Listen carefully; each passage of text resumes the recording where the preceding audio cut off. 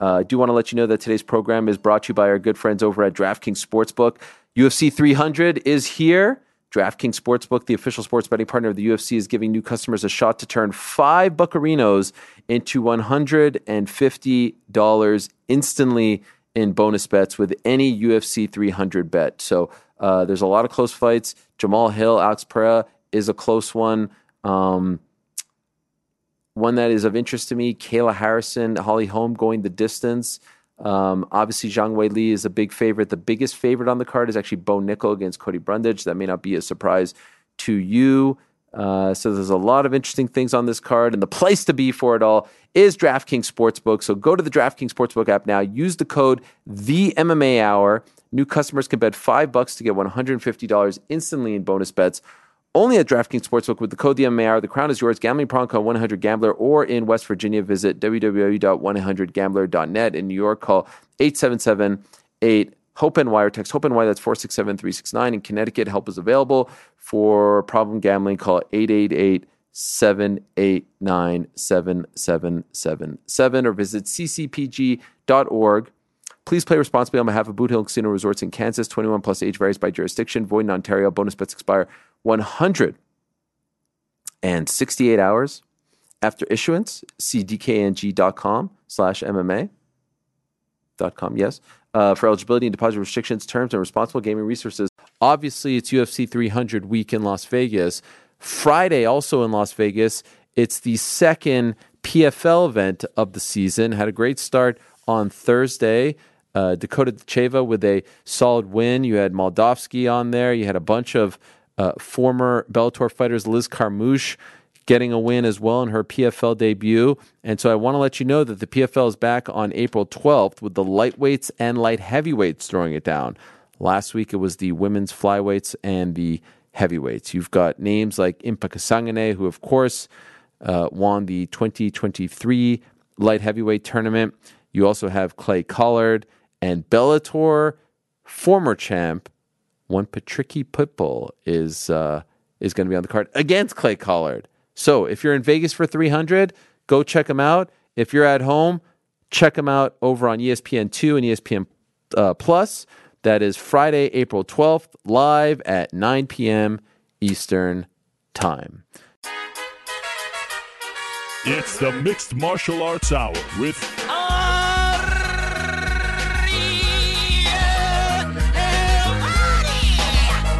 The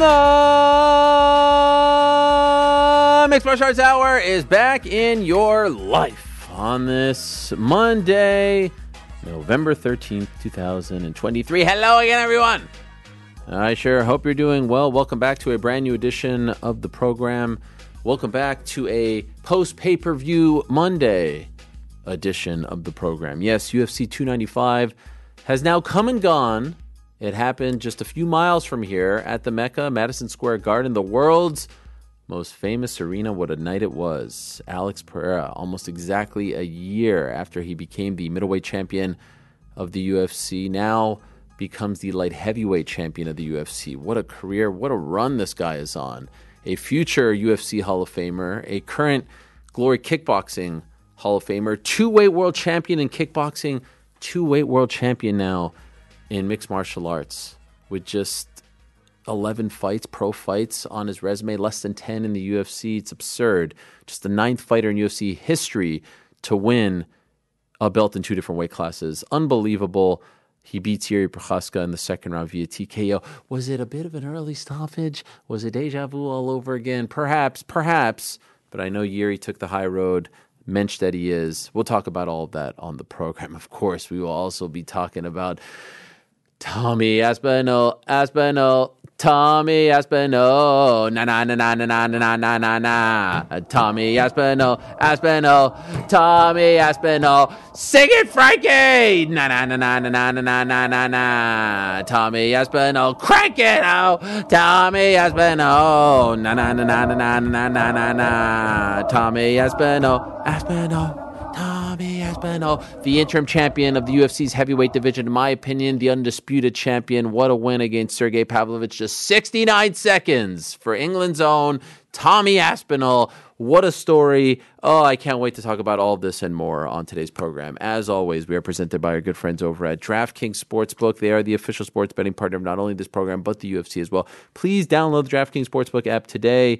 Use the code TheMMAR for a special offer when you sign up. Get this code, TheMMAR, only at DraftKings Sportsbook. So thank you very much to Cash App. I will tell you more about them as the show goes on. So back into the show. We'll check in with the Parlay boys who are on fire, in fuego, as they say in some parts of the world. Check in with them, get the recap of all things 295. Prior to that, we are going to be joined by the brand new UFC interim heavyweight champion, the pride of England, the one and only Tommy Aspinall, Tommy Aspinall. No. Sorry. I just can't. Yes, I'm sorry, Frank. I'm sorry for making you work a little bit harder, but it's just a very, very festive time in our lives. We'll be joined by him at around 3:30 Eastern, 8:30 in the UK. So, get the bangers and mash, get it all ready in front of the TV set, and have a grand old time. Prior to that, we'll be joined in studio by Diego Lopes, who has become quite the story since taking a short notice fight against Movsar Evloev right across the river here in New Jersey. He has become somewhat of a sensation because of his fighting style, because of his coaching skills, also because of his hair as well. He's going to join us in studio. He kicked off the pay-per-view on Saturday with a thrilling victory over Pat Sabatini, won in just 90 seconds. So what a run for that Team Lobo Gym squad, which is home to the likes of Alexa Grasso and Irene Aldana and Lupita Godinez. Loopy Godinez, who is also going to join us in studio, the pride of Mexico and Canada, who has now become the first female fighter in UFC history to win 4 fights in a calendar year. And oh, by the way, it's really just 4 fights in 6 months. Her first fight of 2023 was in May of this year. Mind-blowing stuff. She defeated Tabitha Ritchie during the prelims on Saturday. She won via split decision. She now improves to 12-3, a real force at 115 pounds. She'll join us in studio at about 2:30. At 1:30, my friend. So in about 25 minutes, old friend of the program, head coach over at SBG Ireland, the one and only John Kavanagh is going to join us. He was at UFC 295, and of course there's a lot going on with his team as always, not to mention the impending return of the great Conor McGregor. John Kavanagh going to join us in studio. I remember when he joined us in studio on the Monday after UFC 205. That was thrilling. And so we got the opportunity to talk to him on the Monday after UFC 295. 90 pay-per-views later. Time is flying, my friends, as the UFC celebrates officially its 30th birthday. We'll have some thoughts about that as well. So I'm looking forward to talking about 295. I can't wait to get into it all. But we'd be remiss, my friends, if we don't start off by thanking everyone who joined us on Friday night at City Winery in New York City. What a time it was. Sold out, capacity crowd. Yes, there was talks that maybe we should have went into the bigger venue because of the intense demand for it all. But I was absolutely thrilled with the turnout. And more so than that, thrilled with the opportunity to meet so many loyal fans of the show. The vibes were great. The love was immense. It was an exciting time. And we got to stream it for the first time. I've done 4 of these before. This was the first time that we got to stream it. And so it was a lot of fun to see people's reaction to the show. And what about the surprise guests? Dylan Dennis showing up, just crashing the party. Juliana Pena, of course, of the Parlay Boys, showing up, doing a great job as well. What about Cheeto Vera in the mix, showing up days after it was announced that he would be fighting Sean O'Malley on March 9th? And our guy, our main man, the inimitable, the incomparable, the one and only Action Bronson joining us to cap off the night. I mean, the pops were immense. It was amazing to hear people's reaction because no one knew who was going to show up. And so that was a lot of fun as well. It turned into a bit of like a variety show / comedy hour, taking questions from the people with the cool head tattoos. My family was there. My wife and kids were there. My brother came. He took those photos for us. It was just it was an amazing time. The whole team back there did a fantastic job. They know who they are. Not easy to pull something off like that, make it sound and look so good, so pro. Well done. We're going to do more of those, and I hope that everyone had a great time. We really, I mean, I had a blast. You get a little nervous about, are people going to show up on time? Are the guests going to show up? Is it going to be fun? Is it going to be entertaining? Is it going to be interesting to listen to? It was fantastic. It was an absolute amazing. It was maybe one of my favorite ones that we've done as far as the live shows. Got to meet GC's family. His parents were there. His siblings were there. Did they have a good time, GC, your parents? Oh, I had an absolute blast. So I spent the rest of the weekend with them as well. They stayed in New York for the weekend. I mean, they couldn't stop talking about it. Just Loved that. Cheeto. Loved Cheeto. Cheeto was their favorite. Yeah, Cheeto and Pena. And Bronson. There's a lot of swearing. They like Dylan too. Yeah, a lot of swearing. A lot of cuss my words, mother, yeah. God bless her soul, 66-year-old, Southern woman, never heard a cuss word in her life, so that was a lot for her to take in. But they loved it. They kept quoting Cheeto's quote from the show that he texted you when he called in last week. That he texted you and he was like, "Pick up, bitch." Oh yeah, they kept quoting that all week. Wow. Are they saying the full quote? Or are they saying the B? Yeah, that's why they thought it was so funny. Oh wow, okay.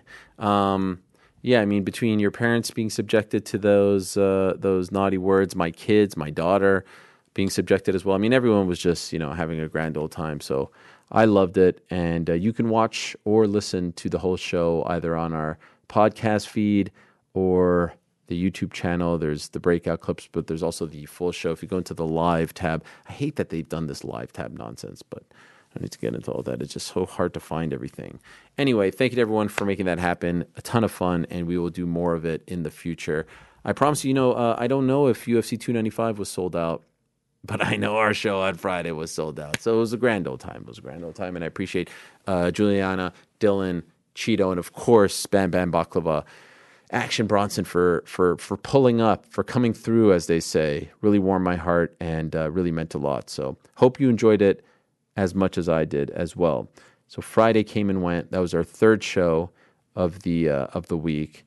The majority of the squad back there did a watch party, so they've done 4 shows. They're probably tired at this point, but we continue to forge on and we continue to produce. And of course, Saturday was the proverbial main event. What a scene it was at Madison Square Garden! It seems like every time the UFC comes there, regardless of the stature of the card or how deep it may be, everyone's game gets leveled up. And so there were some great performances leading up. What about Jared Gordon with his big win over Mark Madsen? That was super impressive. Jamal Emmers, kicking things off with the big win over New York's own Dennis Bazooka. And it kept building and building and building. Main card all finishes. Diego Lopes beats Pat Sabatini. Benoit Saint-Denis, freaking amazing, out of France with a big win over Matt Frivola. Unfortunately for the New York crowd, their guy doesn't come through. Jeskan Drudge defeats Mackenzie Dern via second round TKO, and then we get the 2 title fights. And it would be rare for me to usually kind of kick things off here talking about the interim title fight before the undisputed title fight, but that's where I'm going to start because of Tom Aspinall, because of how we feel about Tom Aspinall, and because of how big this win was, considering the circumstances. Tom Aspinall taking this fight on 2.5 weeks' notice against the terrifying Sergey Pavlovich, coming in there and not just squeaking out a victory, beating him in 69 seconds, dropping him, knocking him out, the hammer fist, all that. And then we come to find out after the fight that he injured his back 2 days before he got the call from the UFC. Remember, he told us the story about getting the first call in the middle of the night, them asking him if he was down to fight, then saying, okay, cool, him having to sit on that for a day, and then getting the second call in the middle of the next night telling him about the opportunity to fight at Madison Square Garden in 2.5 weeks' time. Here's a guy who was hurt, but also probably recognized, when am I going to get this opportunity again? Because they're adamant about doing the John Jones-Stipe fight. If he says no to this, when is he going to fight for the belt again? So he takes the fight, he takes the opportunity, and what happens? He knocks out Sergey Pavlovich, and now he's the interim champion. And now there's some pressure on the brass and on everyone involved, in my opinion, to make this fight. But it was just so great to see the emotion. It was so great to see him and his dad. It was so great to see how much it meant to him. I feel at this juncture that the biggest fight the UFC can make in the heavyweight division is Tom Aspinall versus John Jones. And if they want to get crazy and do it in Wembley, amazing. If they want to get crazy and do it in Manchester, amazing. If they want to do it at Tottenham Hotspur Stadium, amazing. But that's the fight I want to see. And this is no knock on Stipe, but I just feel like it feels like a Legends fight. And it's why I felt like this fight on Saturday should have been for the vacant title. Stipe Miocic versus John Jones doesn't need a belt attached to it. I've said it once, say it a million times. That fight is not to determine who is the best heavyweight in the world. You can't have that discussion without Tom Aspinall. And so if John really wants it, clearly Stipe wants it, and the UFC wants it, why does there need to be a belt attached? Dana mentioned that he had a conversation with Stipe. I was told it went pretty well. But you know they don't like when someone wins a title and retires, vacates the belt.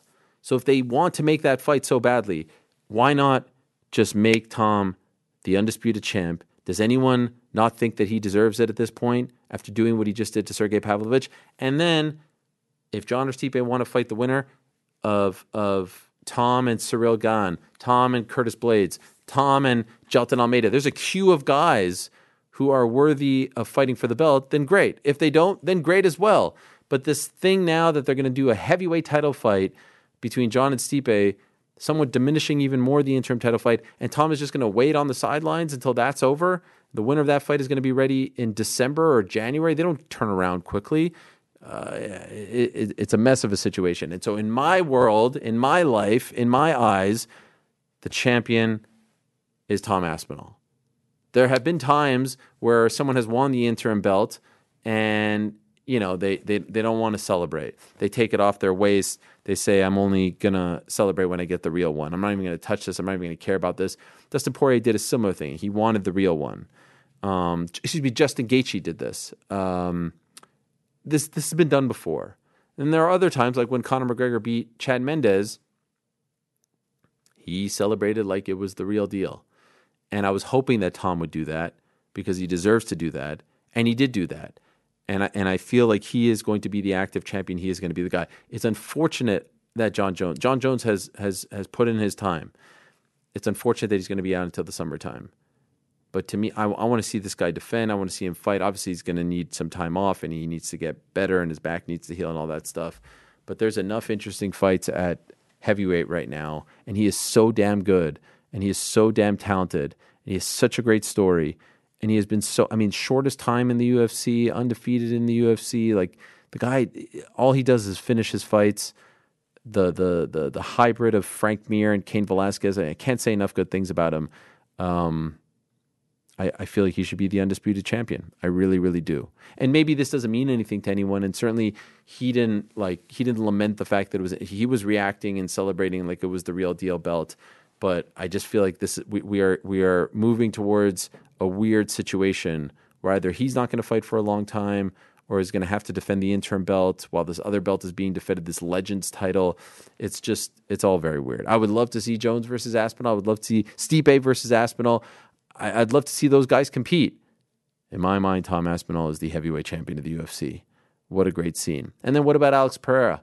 What about what he has done? 2 MSG shows back-to-back, 3-0 at MSG. Remember, he made his debut there, has beaten the likes of Sean Strickland, who's the middleweight champion of the UFC. I mean, look at this run just from when he came into the UFC. Beats Andreas Michailidis, beats Bruno Silva, then beats Sean Strickland, then beats Israel Adesanya, then beats Jan Blachowicz, beats Yuri Prochazka. Has the loss to Izzy earlier in the year. Feels like an afterthought. Feels like it was 10 years ago at this point. Goes in there, beats up Yuri Prochazka, is now the champion. Afterwards, he calls out Izzy. I saw Izzy's video, kind of laughed it off, which is totally fine. Obviously, the fight they want to make is Jamal Hill. He's coming off an Achilles tear. Takes some time. That was back in July. So either they're going to keep Alex on the sidelines for a while, or is the Anthony Smith fight a fight that they make because of their history? Is the Johnny Walker fight a fight that they make? Because, had he beaten Magomed Ankalaev, maybe he would be next. Nothing bigger, in my opinion, than the Izzy fight. I just don't know if Izzy has any interest in that. And I would prefer to not see him sit around and wait until, whenever Jamal is ready, just because that might be a while. If he was healthy and ready to go, he would be the guy. He would have to be the guy. That would make all the sense in the world, and it would be the right thing to do. But now you're looking at a potential scenario where the two guys who won belts on Saturday might be sidelined for a while because either don't have dance partners or, the dance partner is injured or something needs to play out, like with Stipe and John. It was a great night overall. 2 gigantic wins, 2 great stars. And I was thinking about this. What a crazy, insane year it has been. The current flyweight champion of the UFC is not the man who held the belt back on January 1st, and it might change hands again in a little over a month. The current bantamweight champion of the UFC, Sean O'Malley, is not the man who had the belt at the beginning of the year. Featherweight and lightweight, as of right now, are the only 2 that are not going to change hands in 2023, Volkanovski and Islam. Welterweight might not change hands, but it might on December 16th, Leon Colby. And then the rest have all changed hands. Middleweight has changed hands twice, Sean Strickland and obviously Izzy beating Alex back in April.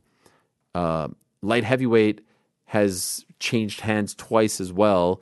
Jamal wins the belt in January. Now Alex wins the belt. Heavyweight changed hands. John became champion in March. Tom becomes champion in November. Women's flyweight changed hands. Alexa Grasso became champ. Zhang Weili.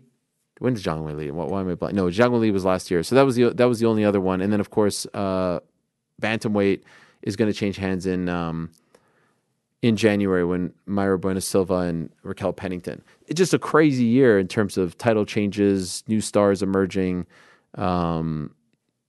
Incredible. Absolutely incredible. Oh, what a time. What a time. What a time. Let me ask the guys quickly about their thoughts, specifically on what I said about Tom Aspinall and the heavyweight division. New York Rick, do you view Tom Aspinall as our heavyweight champion? No. Fuck.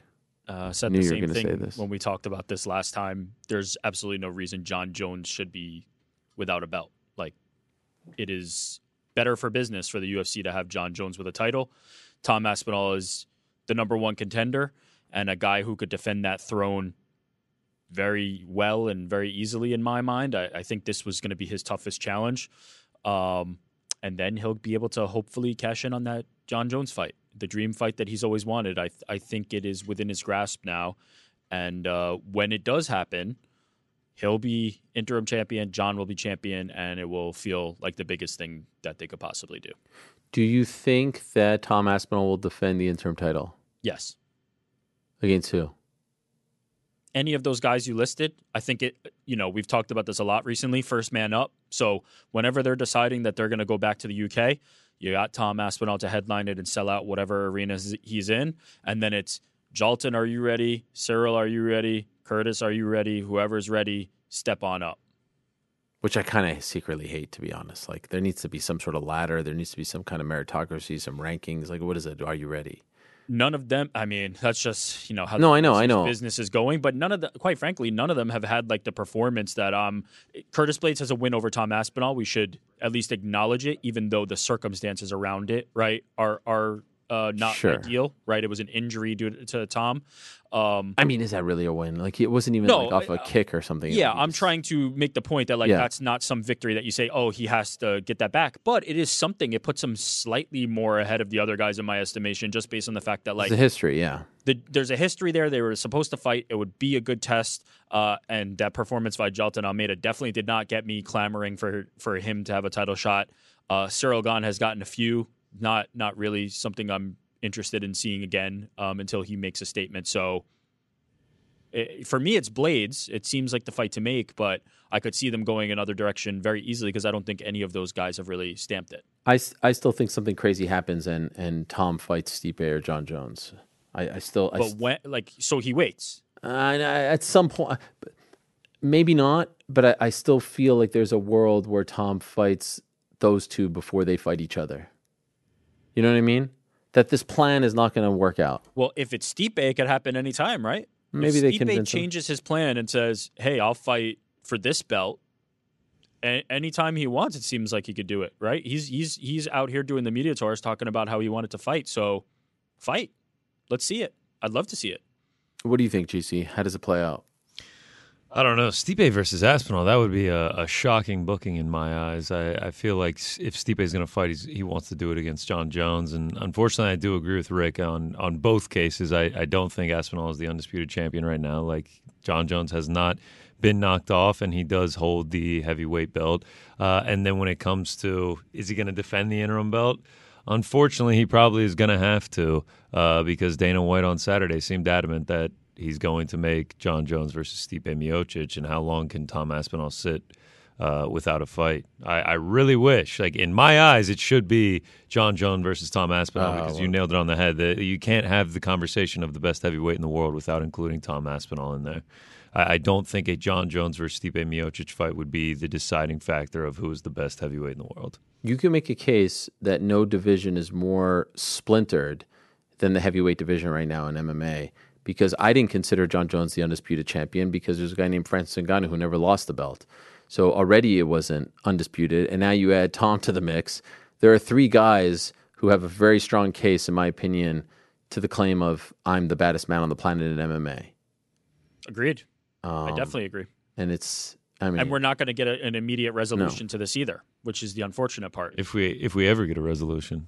I'm fairly confident that Tom Aspinall will, by hook or crook, whether he fights John Jones, who I assume will beat Stipe Miocic if that fight happens, will fight John Jones, or that fight never happens and John rides off into the sunset. Whatever it will be, I'm fairly confident that Tom Aspinall will either be the guy or get a chance to be the guy against John Jones at some point. I hope probably so. End of year.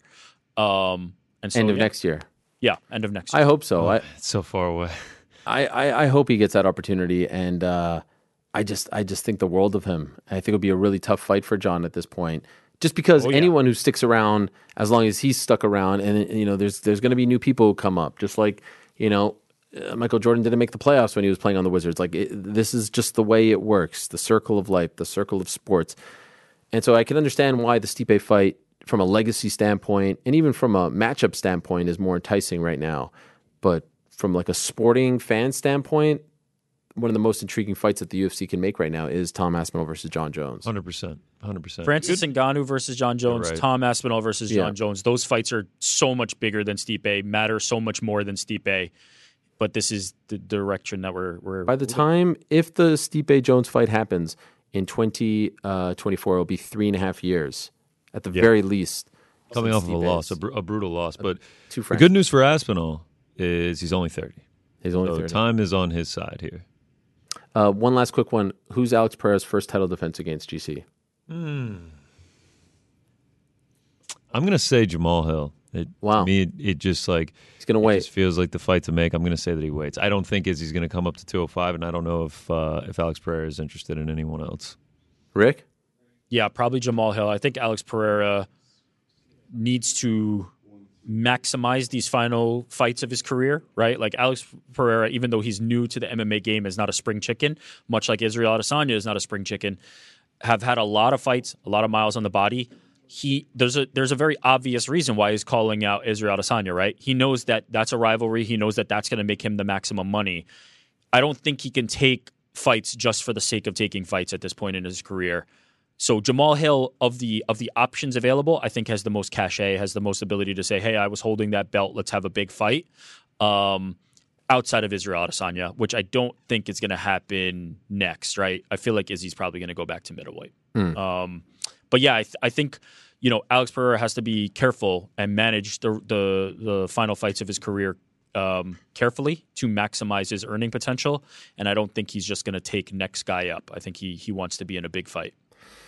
Yeah, it's going to be interesting. They have some tough choices to make, and perhaps our first in-studio guest of the day is going to have a say or a take on that light heavyweight division. So Let us welcome in this guest. I'm so excited to have him in studio. It has been a while since I've seen this man in person. He is the head coach over at SBG Ireland.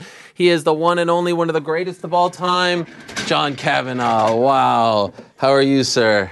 Great to see you. Wow. Thank you so much. Thank you. Wow, it's so lovely to see you. It's been a minute. It has been a minute. Yes, it has been a minute. What a studio. Wow. You've never been to this one? Never been to this one. one. You were at the other one. Giant, but welcome. Absolutely beautiful. And in that back room there, it's like NASA, all these with the control room stuff. Yes. So We have your guy right up here. You remember that in Sweden? I did. That was a big one 11 years ago. All kinds of tchotchkes here. How long have you been in this? So 2017 we moved here, but then I left to go work at ESPN, as you may recall. Right. And then when I wanted to come back in 2021, I asked them, do you still have my great set? And they were just about to throw it out. No way. But here it is. This Meant is to it. be. We actually moved in right before Mayweather McGregor. So to give you some, there you go. It's been a long Put it in time. Context, yeah. Thank you so much. I know you're headed home. Literally on the way to the airport. Your wife's birthday yesterday. Yes. Oh my gosh. Beautiful Orla. Orla, she's very kind to let you go away on her birthday. We realized since we got married in December. Then it was my birthday in January, and I was away with in Brazil with Walker. Now it's her birthday in November. I'm away in New York, so we haven't spent that together. And now this January, for my birthday, I'll be away in Toronto. Oh, right. With Brad. Okay. And the week before that in Vegas with Walker. Does it ever get tiring, all this traveling?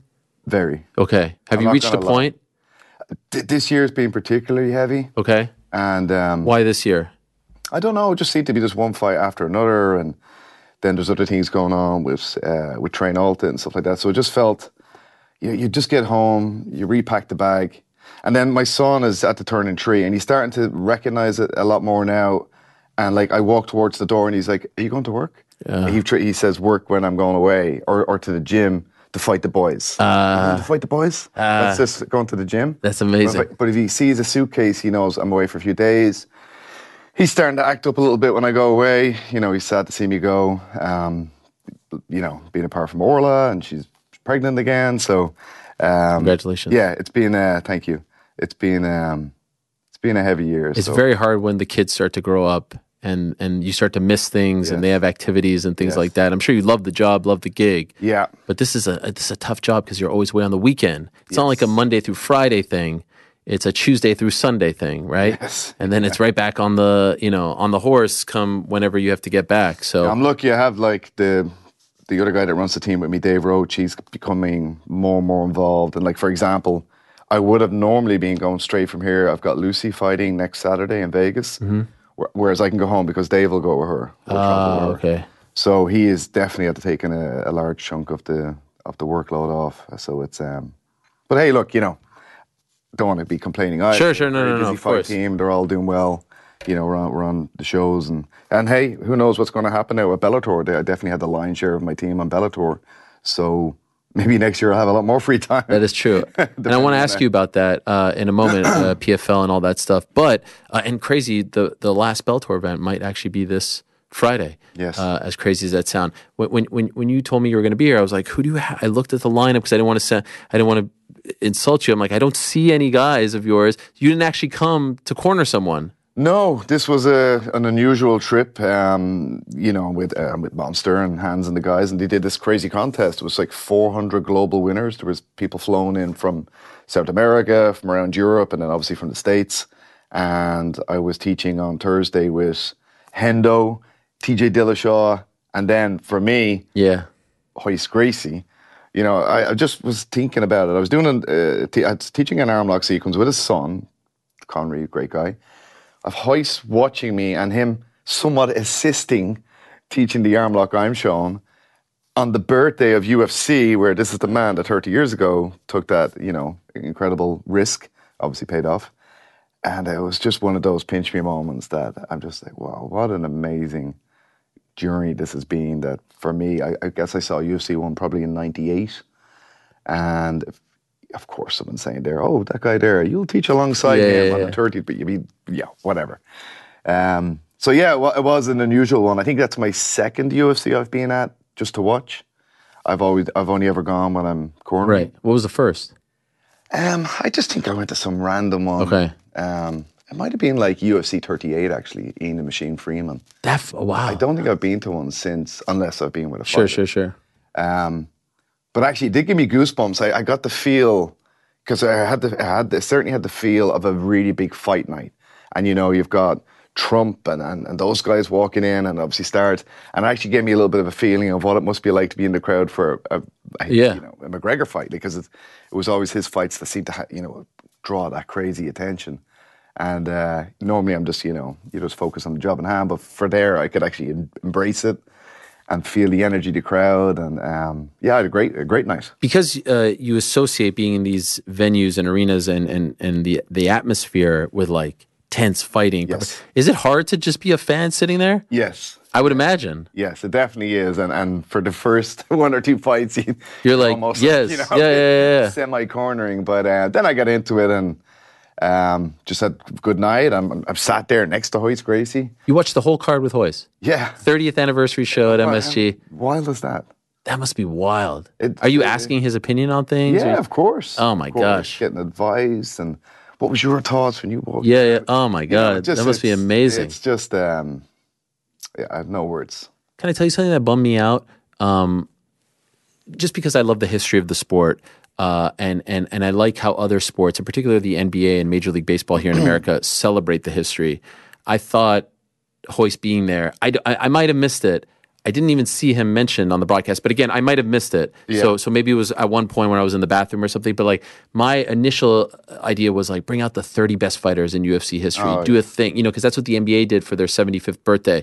They brought out the living best 75 and they voted on them, like something to celebrate the history. And if you didn't know any better on Saturday, I kind of felt like it was sort of not mentioned that this was the 30th birthday of the UFC in a venue, in a city that had banned them for all these years. Like the symmetry and the symbolism was beautiful.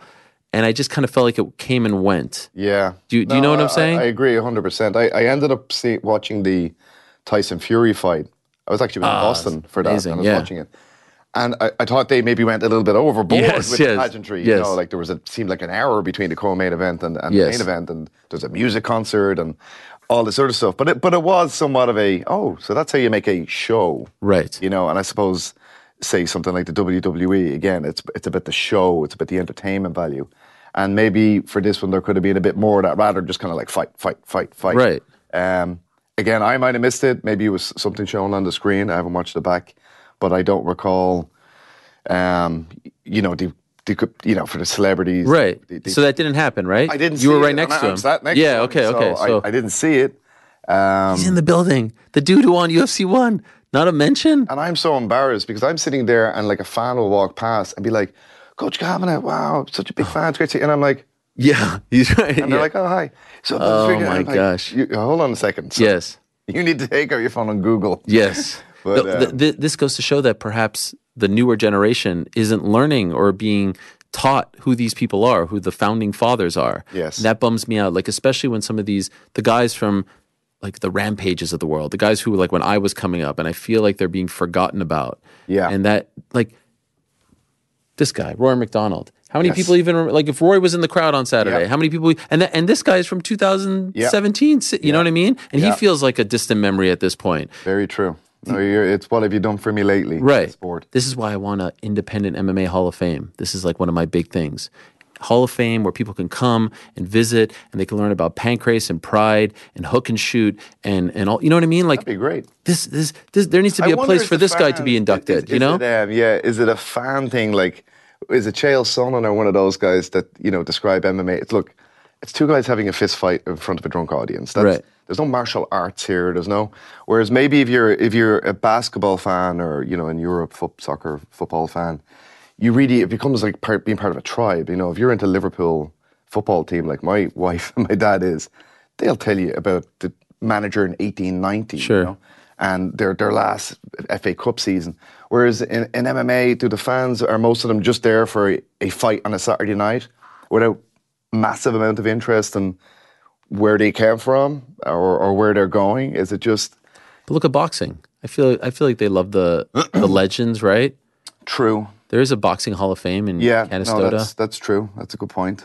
The sport is younger. It's younger. But there's still enough history now. It's a TikTok generation that's, that is true, yes. You know, my dad, again, if he was a Muhammad Ali fan, he'd buy a book about him. Who reads a book these days? Right, especially about MMA. You wrote one, but there's not a ton of MMA books out there. Not a huge amount. This is just one of my things. And then when I was thinking about Hoist being in there, I was like, wait a second.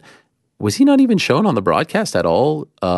I didn't realize that it was Monster that brought him and not the UFC. I thought the UFC was bringing him out. Maybe. And I thought that was a great thing initially, you know, I used to meet Hoist quite a bit at the Bellator events. Yeah. They had him as an ambassador for Bellator, and I thought that was great that they gave a tip of the hat to, yes. you know, the legend that is. And then when Hans was on to me about coming out and do this event, you know, it was great to meet Henderson and TJ. But when he said that they're bringing Hoist Grace, I was like, one, that's just great to hear. Yes. You know, that he's getting that recognition that's thoroughly deserved. But of course, too, to be teaching alongside him, all of that was fantastic. But yeah, I was really happy that he came along, and man, he was into it. Like, he's sitting there, he's watching the fights. There were some nice fights. Like, obviously there was the Mackenzie Dern fight. You know, it didn't go our way, but there was, I suppose, interest for him in a Brazilian aspect, right. Or the I believe he's here today, isn't he? Diego, yes, incredible submission artist. So it was just kind of cool to be alongside him and for him to be. You know, I don't think he would probably follow it all that closely these days. He's not going to maybe not know all of everybody that's here. He's so busy with his jiu-jitsu network. But yeah, great weekend. Can I ask you about the light heavyweights? Because we were just talking about them as you were getting mic'd up. So I feel like, Alex is the new champ, right? Alex Pereira. I feel like there could be a case to be made for like, hey, let's not keep this guy on the sidelines until Jamal Hill comes back, because he's nursing an Achilles injury, which could take a while, like at least a year, right? That's a pretty serious injury. And then you look at the rest of the division, and I don't think Izzy's coming back anytime soon, and maybe not even to 205. And then there's your boy Johnny, right? Mm-hmm. Johnny, I would say it's Johnny and Anthony Smith, but you would have to give Johnny the leg up over Anthony, right? Anthony and Alex have a bit of a history. Do you think there's any chance Johnny could be fighting for a belt? I know what happened in Abu Dhabi, and I want to get your thoughts on that, somewhat unceremonious, but it should have been a DQ win. I think we all agree on this. That's what I would like to have explained to me. I'm like, let's say there's two instances. One was the referee thing, the doctor thing, and you can have a discussion about that. I wasn't that upset that the doctor called it, to be honest. I'm not a doctor. Maybe he saw something we didn't. That's one thing. And the other thing is it being called a no contest. I really don't understand that. How can that be called an accidental foul? There is scrambles in MMA where you throw a kick and the hand goes down. Fair enough. This was very measured because the fighters know that position so well. They know what's happening when you take someone down. Johnny had to block him taking his back. He slowly breaks the grip, gets to one knee in the head. Like, that's not a scramble situation where it's accidental. That's very purposeful. So I'd love to hear the argument. I don't know if that's purely the referee's decision or did he confer with the judges or however it works. And, that referee, I consider him a friend. I know him 10 years on the scene. Wow. I haven't seen him since then, but I am looking forward to seeing him and getting his thoughts on it. That being said, it went the way it went. It was a no contest rather than a DQ. But is it announced that the rematch is on? No. I might. Oh, okay. Well, there's the answer to my question. Maybe that's the number one contender fight. I would imagine so. What's this rematch? January 13th. Is that true? Yes. Oh, wow. Where's that? But I'm not sure. No one's watching. No one's watching. Vegas. That's a quick turnaround. Yes. And we actually wanted to do it even earlier. There was talk of the card in China. Obviously, the December 16 card is very stacked. So, yeah, they wanted to do a quick... Are you okay with that quick turnaround? Yeah, I felt this was just the right amount of time because we did have to take a couple of weeks off from, getting a bit rattled. Blasted, yeah. Full on to the head at the end of the day. But I also liked it that we didn't have to... Not that Johnny does go out of shape. He kind of trains 12 months of the year. But we had peaked so well. So to take a couple of weeks off and then only have a couple of weeks to peak again, I like the timing of it.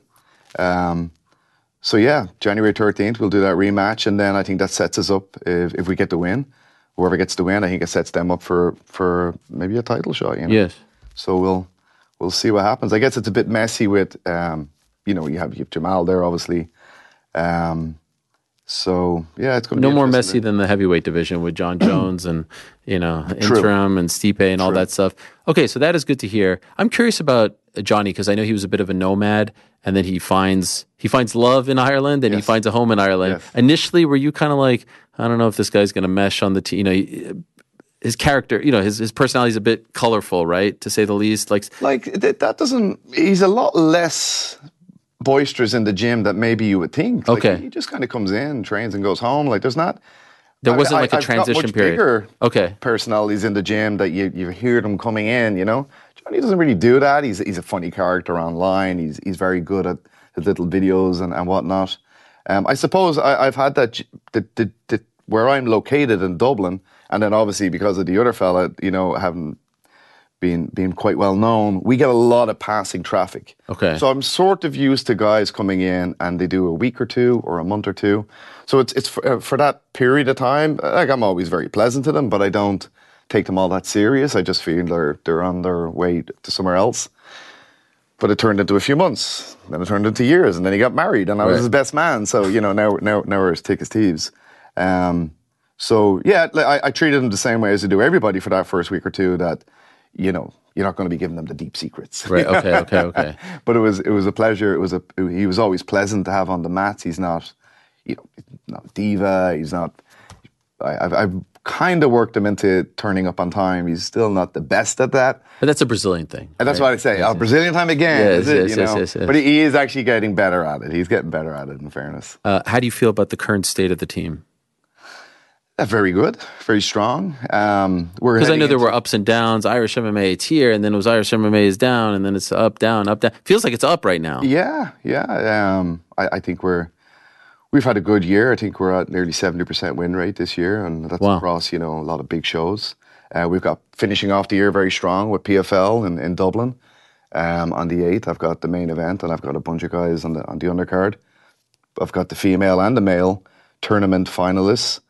And, the year just ends, and then I've got a main event January 13th, and then I've got a main card January 20th. So, for me anyway, it's just snowballing. The momentum has not gone anywhere. So yeah, very positive. Packed mats. The other fella now looks like he's back next year. I'm sure we'll drift onto that topic. Yes. Just chatting to him this morning. He said to say hi. I said I was going on the show. Lovely. So yeah, I think we're doing okay. How big of a blow is the potential merger between Bellator and PFL? Only because that's one less place. Now, I'm hearing that it might still run as a separate organization for at least a year or two. Right. So maybe it's not as big of a blow as initially thought, but it's one ownership, and that's one less place to negotiate an opportunity for fighters. What do you think of that? Yeah, I mean, it's simple economics, isn't it? There's going to be a lot more supply now. Right. One way or another, like I hear the same rumors as you. You just don't know what's going to happen. Yeah. I'd love to hear something definitive, but I suppose that's in MMA you've got to be comfortable with change. It seems to be a constant. But yeah, so look, let's see how it plays out. It would hurt, another show gone, and I'm not sure if I had 15 or 20 guys signed to Bellator. I had a lot anyway. Yeah. So does PFL absorb them? Maybe there's a few of them that can go to the UFC. But yeah, I think 24 will be a little bit tough times, and we'll have to adjust and see where we can go. I mean, there's great European shows. Octagon, I always talk about them. They're doing amazing things. I think they've just broken another record. They have a show on in Germany, and they sold more tickets than the UFC did. And like, you go to any of their shows, it's an event. They are ones that really kind of go with the entertainment side of it. Them and KSW, I feel like. KSW, yeah. I think I've been to one KSW show. I don't seem to have anyone on their shows. But yeah, they're another one. Big stadiums. They really go big. But KSW seems to be very much Polish for Poland, whereas Octagon is all over Europe. I know they're coming to the UK, or they were in the UK. Yeah, Manchester, I think. In Manchester, and they had that kind of interesting influencer fight, the comedian Paul Smith did a little bit of training with me. But yeah, so look, you get knocked back on one thing, and then you start picking up on other things. So I think that's what I've learned about this game, is that the situation is not the problem, it's your approach to the situation that's the problem. So just... Are you lucky? I know PFL, you had a media day there, and they're trying to invest more in Europe. It feels like no one has grabbed Europe. Like there's such a fan base there, and there's such a market in terms of talent. Yes. UFC doesn't come enough. No. Like UFC could run a show every weekend if they wanted to over there, Easily. and they don't come enough. So do you feel like PFL could be that place now? I don't know whether it's lack of a TV deal or what it is, but we obviously have huge soccer leagues. We have all sorts of sports represented across Europe, and it just no TV deal seems to have been anyone seems to have been able to really establish. You get a few, let's say like Cage Warriors, they have a UFC Fight Pass, that kind of thing. But there's maybe the way networks is done in Europe is just very different than the States, where you've got an ESPN to come along and give you a massive amount of money to produce content. Bellator was in, I guess, a bit of a funny situation where they were producing content for their own company. Yeah. So how do you really value that? PFL, they've got. It's interesting, the PFL approach, because it's sort of like really smart investors and businessmen that have started this, and they're kind of learning MMA as they go. But they I guess they have a great TV deal over here, but maybe that doesn't translate to. Yeah, they have DAZN over there. DAZN over there, and I don't know how big DAZN is. I think of something like Sky Sports or Eurosport. So if one of those channels could get behind it and pay a show, whether PFL or whatever the case may be, for 10 big shows a year, that'd be, I think, would be, because you've all of these shows like Octagon and stuff. As far as I'm aware, all those shows are very ticket orientated. If you don't sell the tickets, you're in trouble. Whereas over here, it's almost like tickets are a secondary business. It's get the TV deal, get Monster or sponsor, and then hey, if we get a gate, great. But you've got shows like the Combat You Global that I'm involved with quite a bit as well, and they're in a studio. Don't sell a ticket at all. So yeah, I guess different approaches. You mentioned the big dog, the big man. Last time I think we had you on was February, and you seemed very confident that he would fight this year. Yes. Obviously didn't work out, but it feels like we're getting close to something. Yes. Are we? Yeah. Training a lot at the moment. He's outside of Ireland at the minute, but he's with Brendan Loughnane. Yes, I've seen. I had Brendan over in my gym, and I realised him and Conor were going to be in the same area.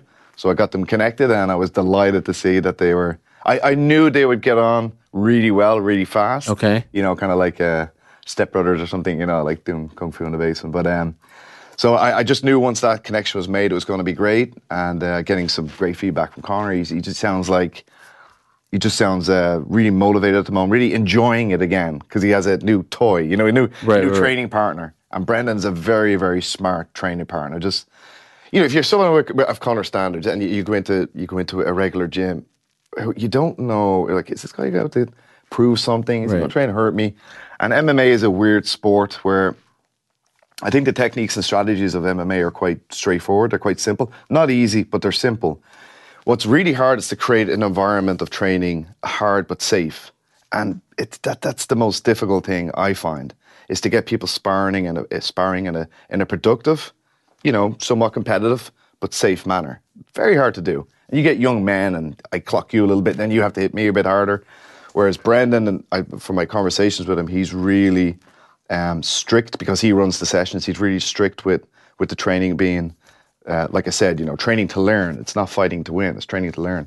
So Conor was able to just slot into that right away. He's got great training partners. I've sent over a few guys from my gym.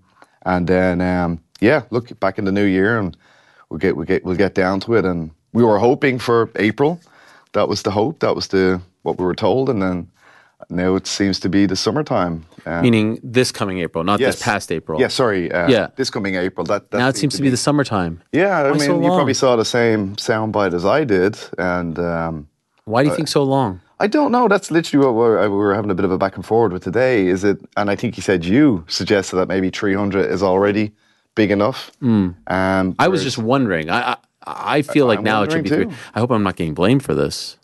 No, not said in that way. They're not listening to me. At least your reasoning had some logic to it. Okay, well, do we really need him for UFC 300? That's going to be such a massive event. So are they holding him back for Fight Week, International Fight Week?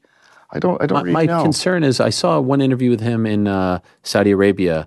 I forget who he was talking to when he was at the Francis fight, and he was like, "You can hear it in his voice. I just want to fight. Very frustrated. Like it feels like he's a caged animal." Yes, and it is reminiscent somewhat of the beginning of the pandemic, where I remember speaking to him, and he's like, "I just want to fight. I just want to fight." And then he got so frustrated that he said, "I'm done with fighting," and then finally came back. And my theory was, although it was never said, they were waiting for fans to come back so they can sell tickets, and finally they had him at the first show where they could sell tickets in Abu Dhabi in January of 21 against Dustin. And it feels like they always try with him to wait for the perfect scenario with all the stars aligned. But meanwhile, it seems like he's like this artist going crazy, like Van Gogh, like he's just losing his mind. Have him fight in April. Have him fight anywhere. Create a show for him. Why not? Well, I'm worried about the mental health. Yeah. Right? Well, I was too. I'm not going to lie, but hearing him today, and he's at finding this great group of training partners, and at least he's doing that. Hey, it's not quite the same as getting to compete in front of a large crowd, but at least he's getting training in, and that's so important. We heard Volk talk about that, keep me busy. I don't like. Yeah. So I love to hear that he's training hard with these guys. But look, and this is what I was saying to him as well. Yeah, okay, it's a knockback if we're hearing it was April, but now it's July. But it's not the end of the world. It is an extra couple of months. It's not great, but hey, you're enjoying your training at the moment. Let's just keep that going. But it is like the sport. You are around for such a short time, as compared to. Well, I'm not going to try and make a comparison to other sports or whatever, but like a career, our careers, we can do this for decades. Right. For fighters, it is a short time. And I heard like someone casually throwing out that maybe Aspinall should wait a year and a half for John Jones. Like, insanity. A year and a half? Like, what percentage of that, of his overall earning capacity are you asking him to sit and play video games or something? I mean, the guy should be getting 3-4 offers a year. Now, it's up to them whether they want to accept it or not, but yeah, I hope it changes. I hope there is an April date, and if you get a good win, a quick win, maybe back in again in September or the end of the summer. It's off the leg, right? He's fully healed. Oh, he's 100%. Has been for a while. There's that USADA 6-month exclusion, and fair enough. That's the rule. That's the rule. So that's up in April. Let's go. UFC was very upset. They felt like USADA took some shots at him. How did you feel about that? I didn't understand that at all. That was a very strange one. I would have understood if, let's say UFC was dropping USADA at the end of the year, and then there was a rumor, or not even a rumor, like an announcement, Connor's fighting January 15th, something like that. You could understand USADA being upset then, say, oh, so that's why you let us. Right. But there was never talk. There was only ever talk of, okay, first sample was given in a couple of weeks ago, whenever it was. And fast forward 6 months, that's April. That's all there was ever talk of. So when I saw those statements from USADA, and I mean, you guys over here, so like litigious and everything, I was like, why are you, it sounds very, I don't know, bitchy or something. It's like, at least wait for UFC to try and break the rule. Try and get him in early. Oh, we're with a new company now, so we're hitting reset and he's fighting in January or February. But they never did. So why would you throw it out there that they're trying to do something when they weren't? Mm-hmm. I don't know. So you agreed with the UFC because they felt like they were trying to make an example out of Conor or hitting him below the belt or using him as the reason why. Yeah, I suppose I'm coming out more from Conor's corner. But I agree with him. Him being upset, saying, the fucking jacket, I'm hoping and looking forward to fighting in April. Like, there was never any talk of trying to circumvent that rule. So, very odd. Have you ever had a conversation with him at this point? Like, what's the point? Why are we doing this? Yes. Yes, I have. And it's kind of like what Volk said. It's like there's certain people on this planet that are built to be in that environment. I don't know if you remember, there was a great, I think BT Sports did it. And it's sort of like, it's an animated, it's Conor talking and it's an animated him walking towards the cage, taking off chains. You remember that? Yes, I do remember that. Yes. I thought that was brilliant. And whoever got Conor, I don't know, maybe it was an interview with you, I'm not sure who it was, but they really got him to say what was going on. I think that's always a tricky one for you guys, the journalists, to find the right way of extracting the words out of a fighter, because, you look at the boxer Usyk and it's like, how do you feel? I'm feeling. Yeah. The joke being, as Gunnar Nelson would said, if feelings, if you could talk about feelings, they'd be called talkings. They're Right. called feelings. So it's very hard to get your feelings out. And I just thought on that little monologue, Conor nailed it. And that's what he's designed to do, for better or for worse. That's just who he is. And he somewhat needs it. He loves it, and he loves it. He enjoys it. And he's, it's not forever. He's whatever he is now, mid-30s. It's not going to be for the next 20 years, but maybe there's a couple of years and a couple of things he still wants to achieve and do. And, he'll blink, he'll be my age, and he'll be looking back, maybe I could have fought a couple of more times, What, if you enjoy playing golf, you want to play golf. You enjoy doing MMA, you want to do MMA. You in favor of it being Chandler? Yes. Yeah. I It kind of has to be, right? Just I think so. It's gone on for a while. And, Right. El Mihal has been sitting on the sideline, waiting, patiently waiting. And I like the matchup. I like the stylistic matchup. I said it before. It's somewhat reminiscent of his first UFC title fight against Chad. So, yeah. Any chance at 55? Or do you think those days are done? I think it's not impossible, but then you'd have to be getting into the why. Like, what's the big why there? Okay. 170, they both are, you see them beside each other, they're both very, very similar. And this is where leaving those guys aside, we kind of get into the somewhat silliness of MMA, that you have two guys who are 175, feeling great. You go, okay, now, over the next 10 days, get to 155, fight there. No, we'll give you a day and a half to go back to 175. So what's the fucking point of the 155 part? There's different trains of thought out there, but I think for Conor now, it's like, well, why am I cutting 20 pounds to go back up 20 pounds? Me and Chandler were pretty much the same size. So. Do you worry about, okay, now it's 7 months, this guy has to, like, it looks like he could go in 2 months. How are we going to keep him? This weekend? Right. Do you worry about that? What good does worry do me? It's like being in a rocking chair. Gives you something to do, but ultimately takes you nowhere. This is something my grandmother once. I think Orla, she sent me a great when it was like, worry is, it's like paying a debt you don't owe. So, look, what will be, will be. Today is great. Yeah. I'm with my good friend Ariel. Yes. Flying home to see Orla and my son. I'm looking forward to that. For me to live in 7 months' time, I can't do it. Okay, fair enough. I'm a worrier. I wish I wasn't. Yes, I worry that about is in everything. Your nature. Yeah, it is my nature. Yes, unfortunately, it is. I saw you with old friend Dylan Dennis over the weekend. Yeah, that's bumped into him. He popped into the bar to say hello. Haven't seen him in forever. You didn't help him prepare for the Logan Paul fight. Fortunately not. No, he never took us up at that. But he had stuff. He had a kid. Yes. And whatever else he has going on. Dylan's always got some drama to deal with.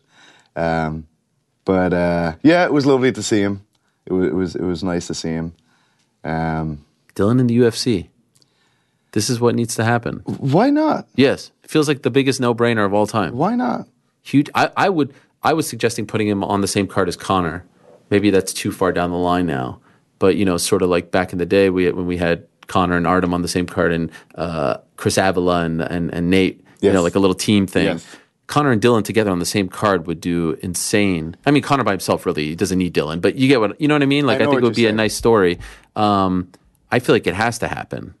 I don't know, like it has to happen. I mean, on the same card. No, just Dylan in the UFC. Sorry. Yeah, again, why not? Right. Like, what does he have to do? Is it that? Yeah, but look, promoters promote. Trainers train, fighters fight. Sure. So who am I to? Well, that does brings up a great point. The one thing I think he's truly missing now is a coach. Yes. Is a leader. Is a mentor. Like it was a little bit shocking to a degree to see him at the fight. I was there in Manchester. He didn't have a head coach. He had a bunch of great fighters and people by his side. Andy Main, Phil Hawes. Like these are great human beings, but you need a coach, right? I think so. You need that structure, whether it's... I'd say that. It's my job. No, of course. But I don't think anyone is immune to that. I don't think anyone is bigger than... even Conor has a coach. Everyone has a coach. Floyd had a coach. Yeah. And so I think he really needs to find that. Yeah, and for when Dylan first came in, he was living in Ireland for long periods of time. We were doing long training camps. He was part of those, so we got very close. But then there is just geography. He had to move back to New York. I'm in Dublin. What can I do? And whether it's me or not, like there's plenty of fantastic gyms around here he could go to. But I suppose it's a question for Dylan. Last night, hanging out with him, I said, "You have your room. We have a room in my house that he can take anytime he wants. Still have some of his expensive trainers there, so I stick them on eBay, Dylan. If you don't hurry up." Keeps his shoes there at your house. He just left it for a couple because I didn't see them for months after he left. Found these big ass expensive. I don't really know the shoe game, but they're expensive. I was like, oh, they're Dylan's, and a lot of pizza boxes that he'd hidden under the bed. But that's another conversation. That is a weird thing to do. Eating pizza and he was getting late night. He would call pizza places to deliver to my house during the night. I get jet lag or whatever. Yeah. And then I don't know whether he didn't want me to see it or something, so it built up. And eventually, when he went home, I went to clear out the room. There was a lot of pizza boxes stuffed underneath the bed. But oh my gosh, we'll forgive him for that. What a character he's become, right? In the sport. I know. He's something. Yes. Do you feel like you have the kind of relationship with him where you can tell him, hey, maybe go to this person. This person could be your coach? I have done. Okay. Made suggestions, and I thought Conor had set up a great thing. If he'd come over to Dublin, he had Phil and Sutcliffe and the Crumlin boxing team. They were all ready to go, and let's do a couple of months proper training, but didn't come about. If he was to get a UFC fight, I'd be strongly suggesting he go into a team. And, right. I suppose his personality is probably beefing with half the team already. Yes. But he still needs it. And it was great to see him. He was somewhat in with Alex Pereira, so maybe go over to there. Right. Wherever those guys are based. So train with them. Or, of course, he'd be more than welcome to come over to Dublin for a couple of months. But, yeah, I do agree with you. You do need some level of structure and foundation. Every other sport has it. So it's somewhat necessary. Were you there when Ian Gary and Conor sparred? No, I wasn't. They did it that day. That evening, he dropped in again for my jiu-jitsu session, and he jumped on the mats. He roll with Conor, roll with all the guys. Ian, great guy, yeah, Ian. What do you make of his potential? And what do you think? I think he's phenomenal. He's really, really good. And I say to people, if you want to say haters or detractors, keeps winning. Yeah. Keeps winning. Whoever they put in front of him, he wins. And he's got that other little bit of charisma, a little bit of generating interest. As Ali said, half tune in to watch me get whooped, half tune in to watch me whoop. They all pay. Right. So he's good at working that side of things as well. He's got a tough test in December. I don't quite understand his situation at the moment. He's somewhat of a nomad as well, yes. A nomad. So I don't know how that's going to work out. He was in with such a strong and excellent team with Henry and the guys. Killcliff, thank you. So to go from that to just randomly dropping into different places, he seems to be taking the positives out of it and learning what he can, but it's going to be difficult, to sort of get a proper training camp in. I feel if you're kind of just bouncing from one place to the next. I hear at the moment he's in Brazil, so maybe he's a bit more settled in with the team now. I'm not too sure. But yeah. Can that work for anyone that obviously I know I'm asking you about something that would kind of go against what you believe in, right? Yes.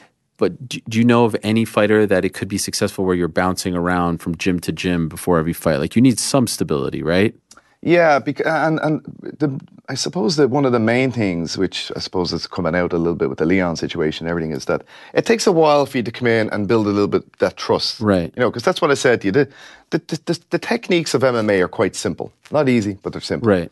What's actually hard is to have an environment where it's safe to fail. It's safe for me to try a technique on you without you trying to hurt me. If you catch me in an arm lock, you're sensible with it, or if you catch me with a clean punch, you're sensible with it. That takes a while to build up, and it takes a while to build rapport. So if you're a week or two somewhere, I think you're only starting to get that, and then boom, you're gone again. So I think that'd be one of the more difficult sides of it. It would be trying to get that group of training partners that you trust and that you can learn from and that you get on with. The training is short enough, whether it's 2 or 3 hours a day. And then outside of that, you want that support network. Hey, Earl, I'm having a bad day. Do you have 20 minutes? Could we go grab a coffee, And And it seems to be always like a few weeks before a fight, something happens, something emotional happens with a family, it's good to have those people you can lean on. I'm actually quite anxious about this one. Like, have you seen the video of him? What do you think about this? You need those people. So, hey, wish him all the best, and then let's see how he does. But it's a challenge. I was listening to Tom Aspinall on Saturday. He's very open about how nervous he gets. Yes. Super nervous, super emotional. He reminds me a lot of GSP in that he's very comfortable with talking about those feelings. Other people won't admit to that. Do you get nervous? Like, do you remember a fight where you were just super nervous? Ultimately, it worked out. It was all good. You felt good. But, like, do you feel that same anxiety as well? So what I usually say is for that, if we've done everything that we could, and it's sort of something I do when I finally get to the corner, I try to get good posture, deep breath in, and then I breathe out slowly, saying we did all that we could. Because now it's Vegas. Right. Now we're rolling the dice. Yeah. Did Aldo not train correctly for his big contest with Conor? Of course he did. 11, 12 seconds later, he's staring at the lights. Aspinall, it went his way that time, but he was clipped himself. Right. So the sport is so intense and so many things can happen. I don't stress too hard about the result, as weird as that might sound. I feel it's somewhat out of our control. I do stress about the training and the lead up to it. Do we turn over every box? Do we we do all that we could? Do we eat the right way? Do we do this? And if we've done that, I'm actually there almost enjoying it. Wow. Really? As long as we did everything that we could. If we didn't, or we know about a niggling injury or something, then that's going to start eating at me. But yeah, and obviously I'm doing it a while. Sure. So of course the first few fights were a lot different, where you're just a bag of nerves. But again, I'm quite pragmatic about these things. I'm asking myself, well, is it helpful for me to be in the same emotional state as them? And you see the cornermen and that's a style, and some people respond to that, screaming in their face and stuff. That's just not me. So I suppose short answer is not really, no. What do you do if you've ever been faced with this, when the fighter in the locker room is supremely anxious? Or is it just everyone's different and you have to know how to speak to them? A little bit, but I would say, and it's something that's served me very well, is that right from day one, first of all, I make them chase me to be allowed to do their first MMA fight. I really want them harassing me to fight. Whereas if from day one, I'm sort of seeing you in the gym and you're quite good, and I say, hey, there's a show on in 3 weeks' time. You want to go on it? Do you want to fight? I'll get you fighting. Yeah, okay. You're doing it to make me happy. Whereas if you come to me and you say, John, there's a show on in 2 months, can you put me on it? And I go, nah, keep training. And then you harass me again. So by the time we get to there, it's an enjoyable experience for you. And there is some people designed for performing to a crowd, So as long as that was done right from day one, right at the start, their first amateur MMA fight, of course the enormity of the situation grows as you turn pro, as they go up the cards, as you start headlining events. But it was all started in the right way. So again, locker room tends to be fun. We trained as best we could for it. This person's a performer. He wants a million eyes on him. And, you're fit, you're in shape, you somewhat of a strategy, what we're going to do. Yeah, let's enjoy it. Okay. Do you get into like heavy duty philosophy, pumping them up, or by then is it just all like, are you the type, everyone come together, let's have a chat? Like what is, or is it different for every single person? So that's an interesting one. So what I try and do is I try to get one of my fighters, I try to get him to corner alongside me for a fight or two. Oh. All of them. I get them to do it a few times with me. Oh. Because they corner in the way they want to be cornered. Oh. So some guys, it's all about, pumping the guy up like, let's go, you're going to kill this motherfucker, whatever the case may be. And I'm like, okay, that's what you want. Other guys, stoic, just information. You know what we did. You know what this guy does. That's how you want to be cornered. So I kind of like to do that to learn how to approach it with them. I've got some fighters, religious. They do the prayer before the fight. So that's something. Again, that's if you're a guy that's fighting with 10 different gyms, it's hard to build that rapport. It's hard to build up that understanding of what it is. What's the buttons? Is he a family man? Am I going to tell him about this is for your kids, you know. Right. Maybe he has no family, he doesn't care about that kind of stuff. Right. You don't look stupid in front of a million people, you know. So everybody will have different. It's there's not 1,000 different ones. It's 5 or 6 big personality traits that you learn, you pick up, and you go, oh, that's the one for him. And now you got Nate the Great Kelly in the gym. I know you have 2 Nate Kellys. Yes. You have 2. It's a bit of a strange one. Both on PFL, right? Correct, yeah. But one main event and one first fight. Right. I'm referring to the youngster. Yes. Who we first met at the freaking Aldo O'Connor one. When was that? 2015, I believe it was, right? It was right before what was supposed to be the July fight, then December. This little kid who got up on someone's shoulders, I don't know who it was at the time, and told Dana that he's going to be... Now he's fighting on that PFL event on December 8th. Has he been at the gym this whole time? Yeah. That is unbelievable. His mother runs the gym for me, Sarah. Does she really? Yeah. Oh, wow. She's the general manager. She takes care of all the problems. Thank you very much, Sarah. And then, Nate's been with me. He was with me before that video you see of him. There's photographs of him 7 or 8 years of age, with me. And now he, my Train Alta program, formerly Wimp to Warrior, now Train Alta. Nate runs that. So he's in the gym at 6 in the morning every day, teaching. How old is he? 19. Wow, and he's teaching all these kids. Yes. And some are grown men, right? Grown men and women. Yeah, and he's, when I first had him do it, I was a little bit, slow to do it because he looks very boyish as well, but he has a commanding presence. I mean, you see him how bold he was to give a shout out to Dana at that age. And he's been performing on the world stage for the amateur kickboxing side of things. He's fought all over the world, won all these different titles. So very calm in stressful situations. Very calm in teaching situations, and he's got a great humor on him, which is an important side of the profession. And he's doing a great job with the Train Alta program. We've kind of pulled him back a little bit now as he's fighting in a couple of weeks. But he pretty much works full time in the gym, and his mom runs the gym. Wow! And so this is an amateur fight. Yes, but eventually he's going to turn pro. Yes, maybe. Yeah. Oh, maybe not. I don't know. You don't know. Up to him. That's up to him. Yeah. He's gonna. What an opportunity for him. Yes. Like amateurs is usually the gym hall. Sure. He's going to walk out to the Tree Arena to thousands of people. So this will, I don't know whether he'll come to me at the end of that and go, don't ever ask me to do that again. Okay. Which has happened. Yeah. Or he might say, can I turn pro next week? I don't know. Okay. But is this his first amateur fight as well? No, he's done a bunch on the local scene. Okay. And, the IMAFs, he's done some of that.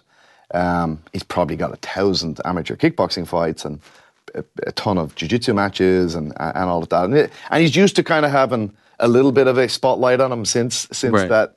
So, when he does a jiu-jitsu match, it's a super fight jiu-jitsu match. So he's just used to that, going out and performing in front of a crowd. So I'm very confident he will enjoy it. I'm very confident he'll do well. I think he will be the type to chase me to go pro, but I've been wrong plenty of times before. If you have someone who is with you, bottom floor, do you want them to have X amount of amateur fights before they turn pro? And if so, what is that number? Yeah, so at least amateur competition. So you might get, Nate's an example, with hundreds of kickboxing fights in his back pocket. He won't need as many as, let's use, say, Kieran Clark, who had 25, 30 amateur MMA fights, then went pro. Now he's 8-0 or something with Bellator. So he's a good example of someone that just did MMA from day one. Whereas Nate's an example of someone doing, the core sports since he's 4 or 5 years of age. So although he's only 19, he's about 15 years of international competition experience almost. So, I don't think he would need as many. But that is a bit of a art in trying to see, are they ready at this stage? And as I've gotten more involved in the sport, I'm actually trying to discourage people from going to pro. I actually would rather more just stayed amateur. And IMAFs have given them a great vehicle to represent your country. It's almost an Olympic feel when you go to the World Championships and you see all the different countries in their tracksuits. And I'm finding myself more drawn to that as time goes on. I say it that I think I will. I don't know how long I'll be around the pro game. Maybe not too much longer. We'll see. But I'll do the amateur side of it forever. And I really like the IMAFs. I really like that feel to it. And, in boxing in Ireland, boxing is such a big sport, the amateur side of it.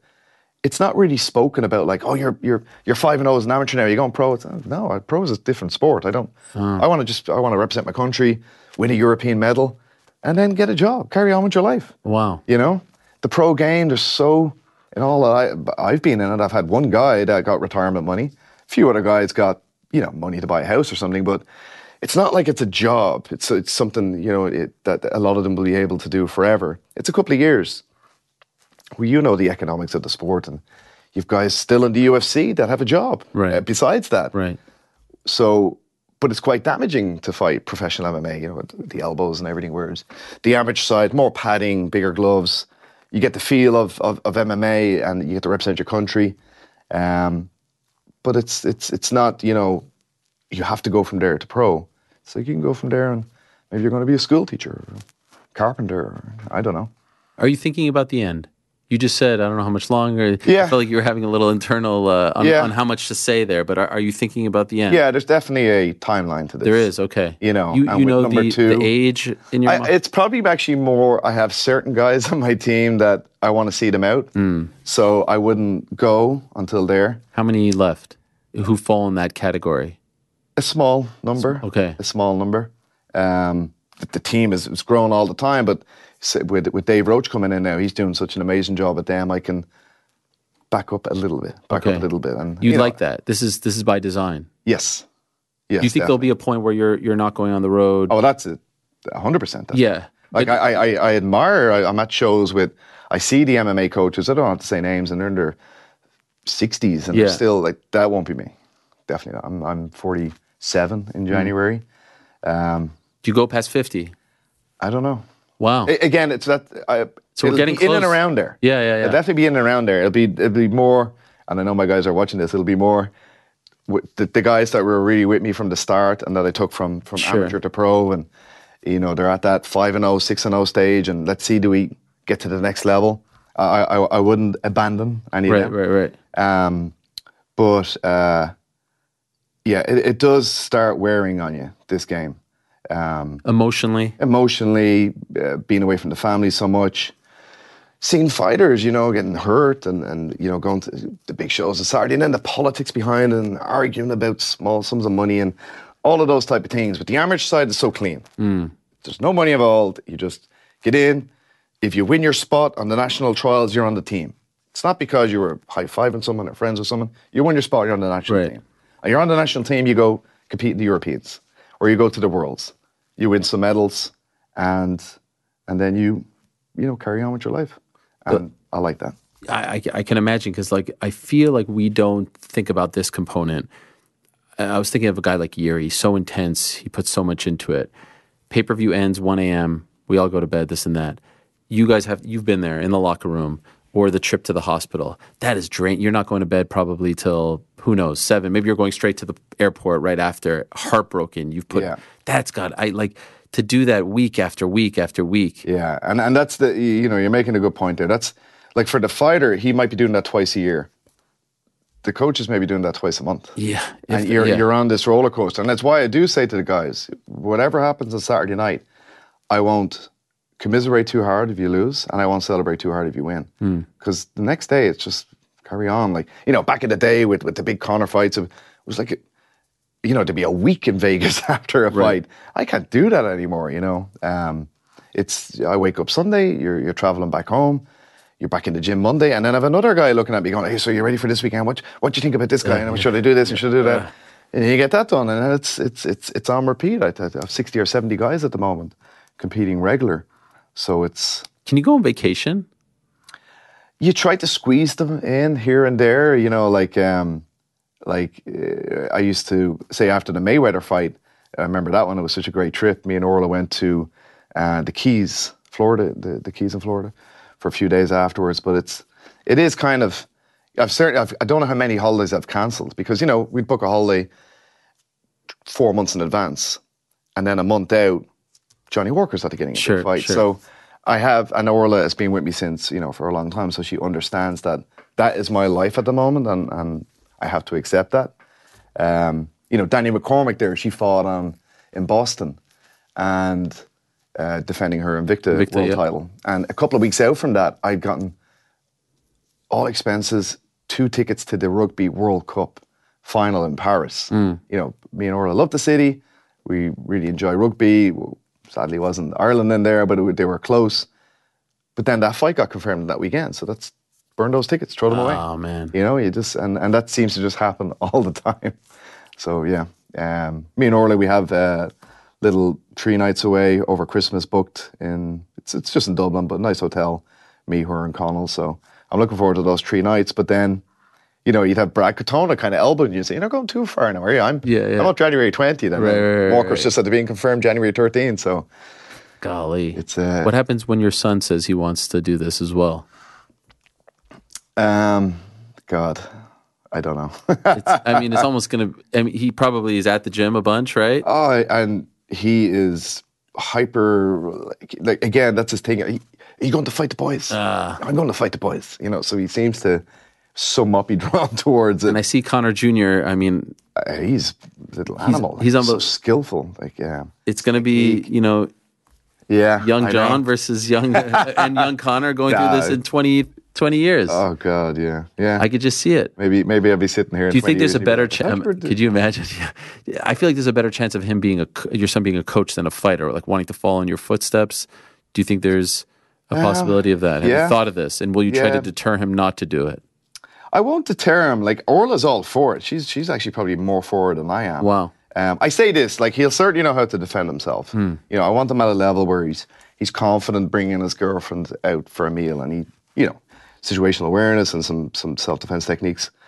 If he starts falling in love with it in training, I'd probably make it a much tougher path for him. Because if I know he's going in there, not that I don't send anybody in who's not ready already, but it probably will have to be a few more hoops for him to jump through, because it's it's a serious sport what we do. So, being a coach though, would you be okay with that? Oh, of course, coaching is great. I can do this forever.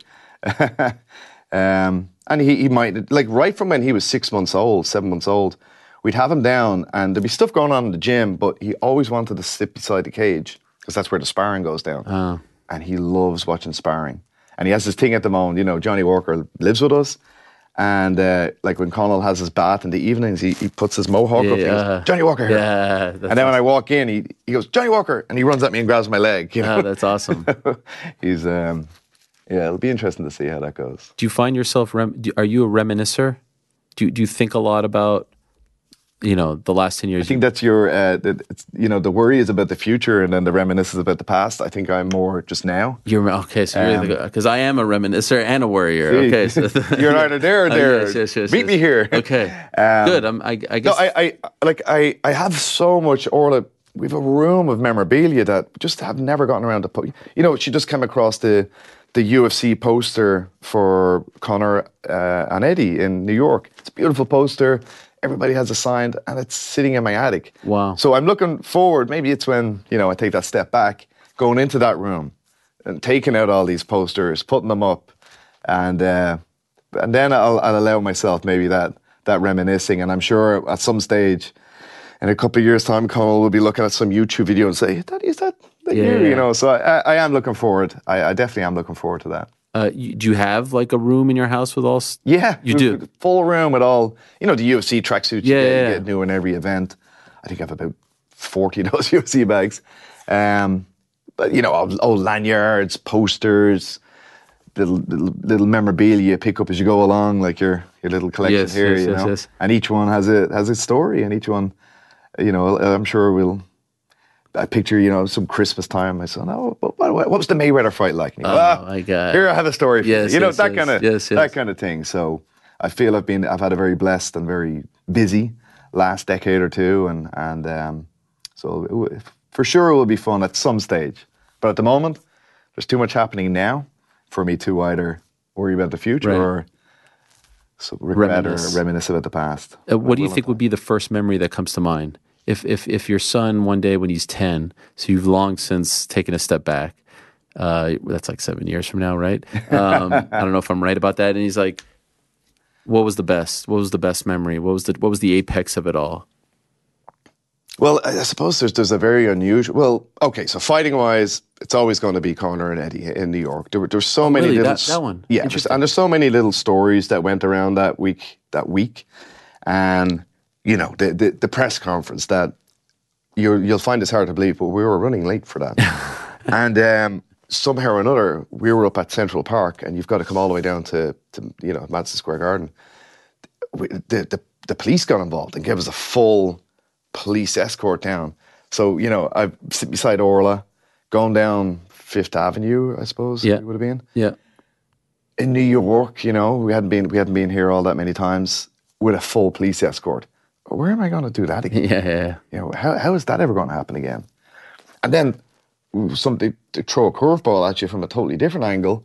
In a couple of weeks' time, I'll be back here for the listing of Train Alta on the New York Stock Exchange, ringing the bell with hopefully Orla and Connell will be alongside me. So, him at 3, he's not going to understand it now, but maybe 10 or 12, and he sees the photo of him in the New York Stock Exchange. Yes. With his old man listing a company. Like, so that's a very exciting thing from a business point of view, and then from a sporting point of view, yeah, it can't get much. The first MMA event in New York, the champ, and then the little stories that are always there, fight week, things going right, things going wrong, dealing with them. There'd be I thought maybe you'd say Aldo just because that was, but I mean, this is like picking your favorite child, right? Like there's no wrong answer. These are all. Yeah. The Aldo one was great as well. And, we've been to Vegas so many times. I always enjoy going there, but for me, nowhere is like New York. Right. New York is, of everywhere I've gone in the world, New York's my favorite city to visit. I do like leaving it. I think I can do 3 or 4 days at a time. It's a draining city. There's so much to do, so much going on. Vegas, as weird as it would be to say, is a lot calmer for me than New York, because we usually stay off the strip. And, it's not like you're every night going down to the casino. But yeah, like you said, your favorite kids. Who are you going to pick? Will you be at the 3 Arena next weekend for? Oh, yeah. You'll be there. I'm so sad about this. Oh, sorry. You're talking about the boxing. I'm talking about Katie Taylor. Yeah, the boxing. No, of course I know you'll be at PFL Europe. Yeah, you're working. Yeah. Because you weren't at the first fight. I wasn't. And now you're just reminding me that I actually am in Dublin for that weekend. And we have, a guy I will give a massive amount of credit for Johnny Walker's development over the last few years. His coach. Oh, Thomas Carty. Thomas Carty. Yes, because Johnny walked him out. Yes. Yes, that's right. So I'm sure Johnny's going to walk him out again. I'll see if Orla's up for going along to watch Katie, and then I'm nervous about this. It's very hard. I love Katie. I just running it back. I was lucky enough to be there. I won't be there this time.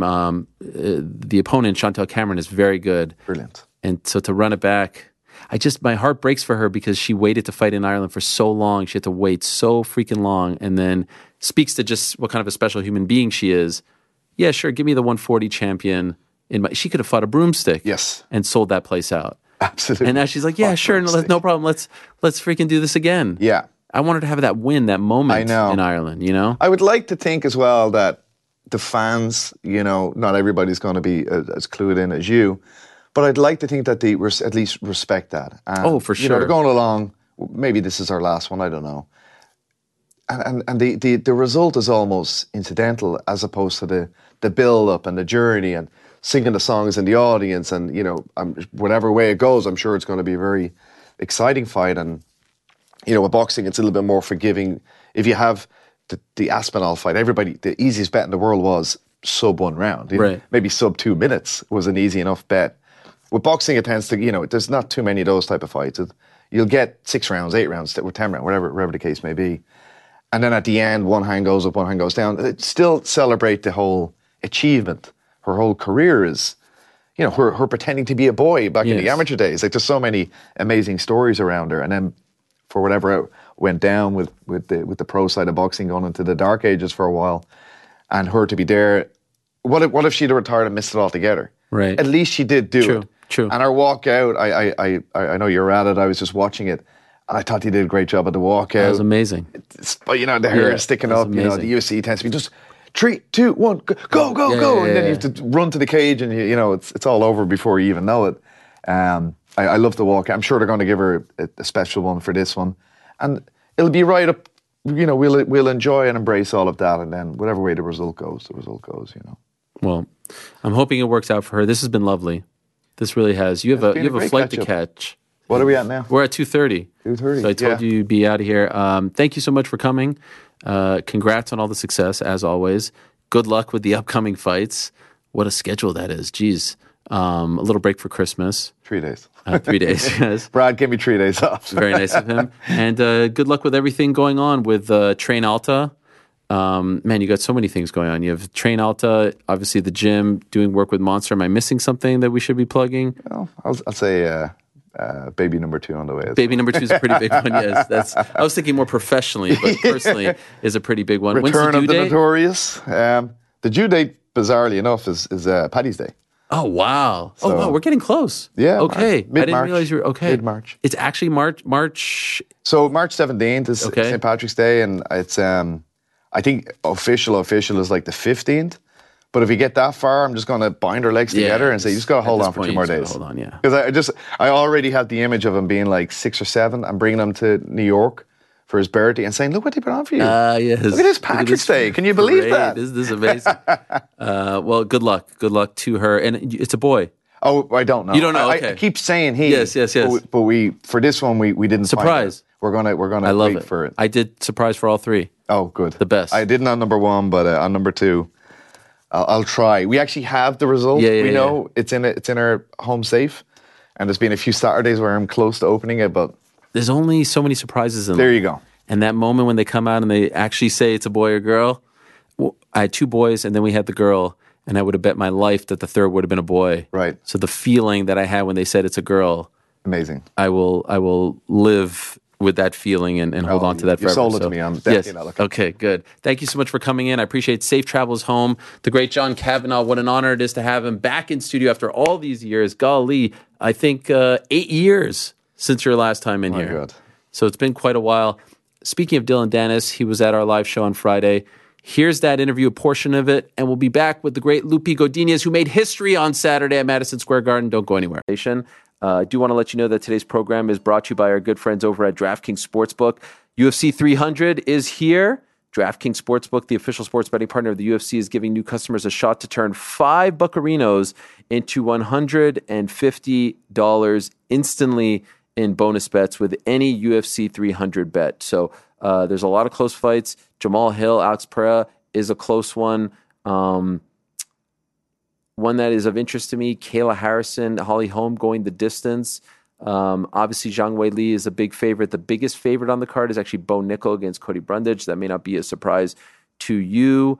So there's a lot of interesting things on this card, and the place to be for it all is DraftKings Sportsbook. So go to the DraftKings Sportsbook app now. Use the code THEMMAHour. New customers can bet $5 to get $150 instantly in bonus bets. Only at DraftKings Sportsbook with the code THEMMAHour. The crown is yours. Gambling problem, call 1-800-GAMBLER, or in West Virginia, visit www.1800gambler.net. In New York, call 877-8-HOPE-NY or text HOPE-NY. That's 467-369. In Connecticut, help is available. For problem gambling, call 888-789-7777 or visit ccpg.org. Please play responsibly on behalf of Boot Hill Casino Resorts in Kansas. 21 plus age varies by jurisdiction. Void in Ontario. Bonus bets expire 168 hours after issuance. See dkng.com/MMA.com. Yes. For eligibility and deposit restrictions, terms, and responsible gaming resources. All right. So that was my conversation with Dylan Dennis from Friday's live show. If you want to continue to watch that, it's on our YouTube channel right now. It was a great time. Thank you very much to John Kavanagh for stopping by, and safe travels to him. For now, though, let us talk to one of the big winners from Saturday. She made history at Madison Square Garden. We'll talk about that. She defeated Tabitha Ritchie. What an absolute superstar she is. She is the pride of Mexico and Canada. She is the one and only Loopy Godinez. Yes, here she is. Hello. Hello.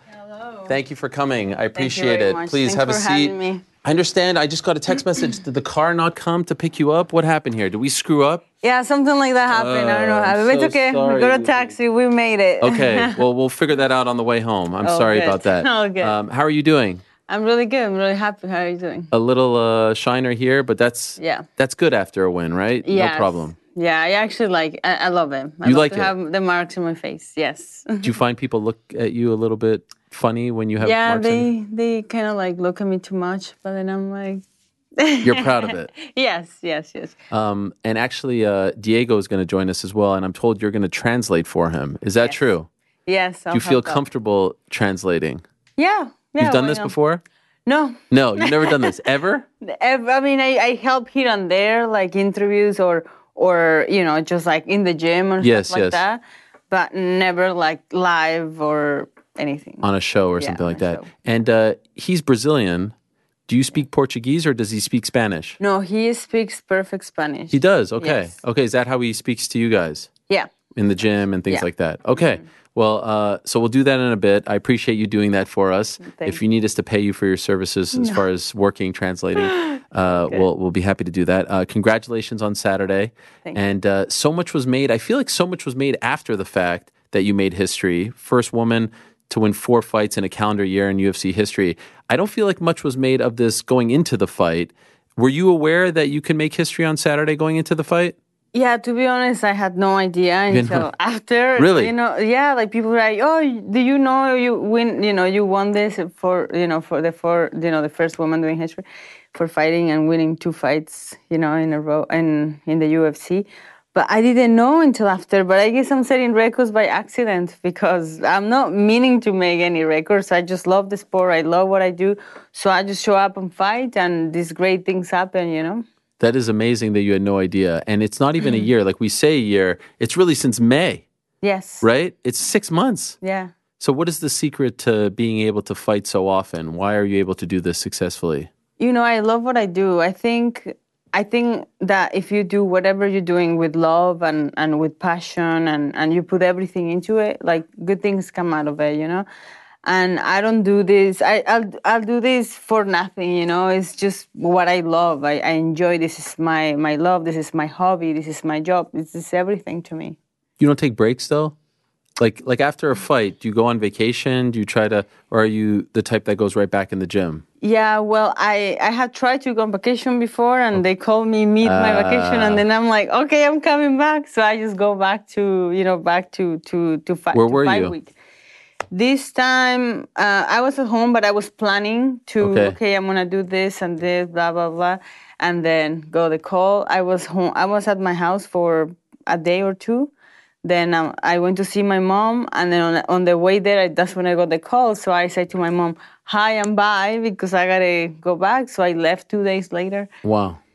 To go back to camp. So, this, the phase like this is a little bit of 8 weeks full camp, my last camp, and this is 5 weeks for this camp. So it's been a lot of sparring, a lot of training, and we train really hard. So, of course, bumps like that are going to happen.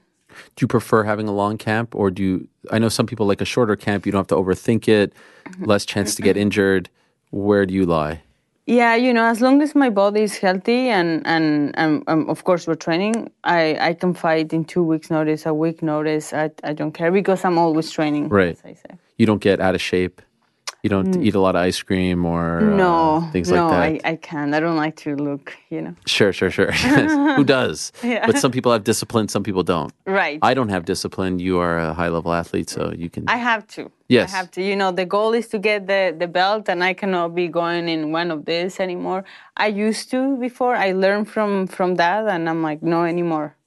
Meaning like indulge in bad things and get out of shape and stuff like that? Yeah, after my fights, I will pig out like nobody no more. else. And I don't do that anymore. You don't have like one celebratory meal, like one thing, like pig out one night or something like that? Yeah, of course I eat, what I want and stuff, but I don't go overboard anymore or more than 3 days in a row or, I like once I'm back, I will go back and start my workouts and stuff. Yeah. Okay.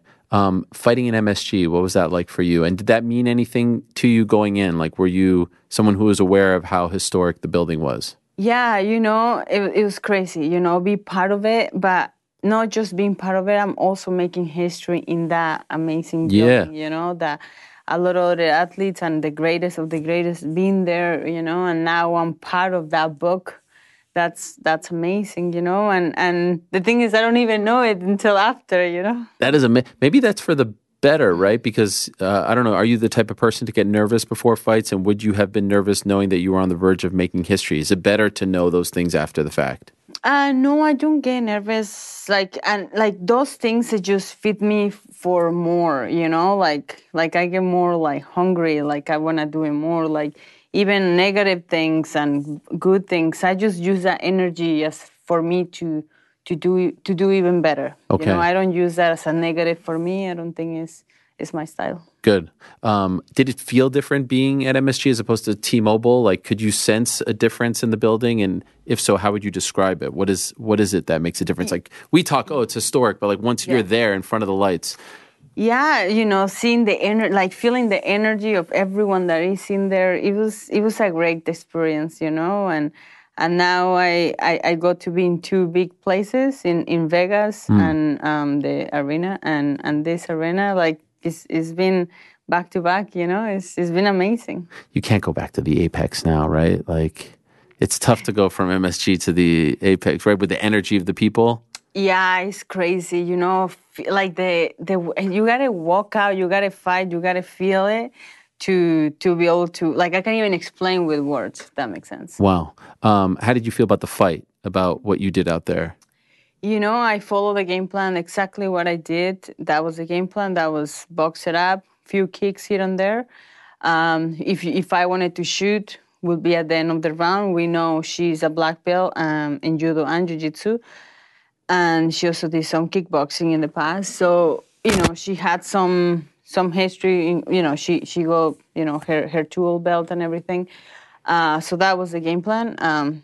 Cutting her off, we knew as soon as I pressured too much, she was gonna shoot for a takedown, and that's why I knew as soon as I was too much pressure, I knew she was gonna take them. So we defend that. We train exactly what we train. Is exactly what happened. Okay, so then when you heard one of the scorecards in her favor, what did you think? It's always difficult, like right after a fight, especially to know like exactly all the shots that were landed and what happened. But when I went back to the hotel, I watched the fight, and then I was like, "Oh wow, I don't know what." Scary, was right? on. Yeah, that was scary moment. Was it 30-27 for her, right? Yeah. Not a single round for you. Yeah. That's shocking. Yes. No? Yeah, it is. Like now that I watched the fight a few times, right. I'm like, I don't know, maybe he went to the bathroom or something. Yeah. I have no idea. But it's okay, it's at the same time it's also my fault. Why am I letting this happen if I leave it to the judges, like I don't agree with that it's your fault. This is high level athletics. Like it's 15 minutes. It's only 3 rounds. It shouldn't be viewed as a bad thing to go to the judges, but for a judge to get it that wrong is scary. With so much at stake, right? You lose this fight, you go back to the beginning of the it's I just can't imagine competing, putting so much into it, and then you hear that.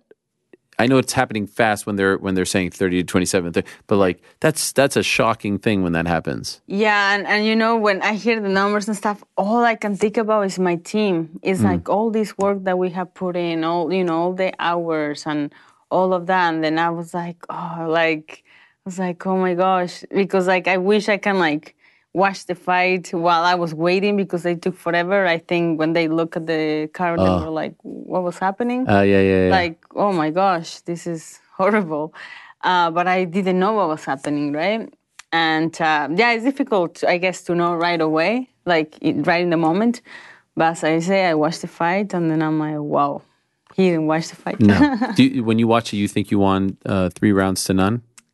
Yeah, if anything, let's say they want to be nice, one to her, maybe the second round. Mm-hmm. But I do believe I won like the 3 rounds. Yeah, so I saw once I see the fight, I'm like, I think I won the fight. It was 2 times where it looked like she dropped me or something like that. I fall, but I was sort of placed. I threw a hook, and I stepped this way.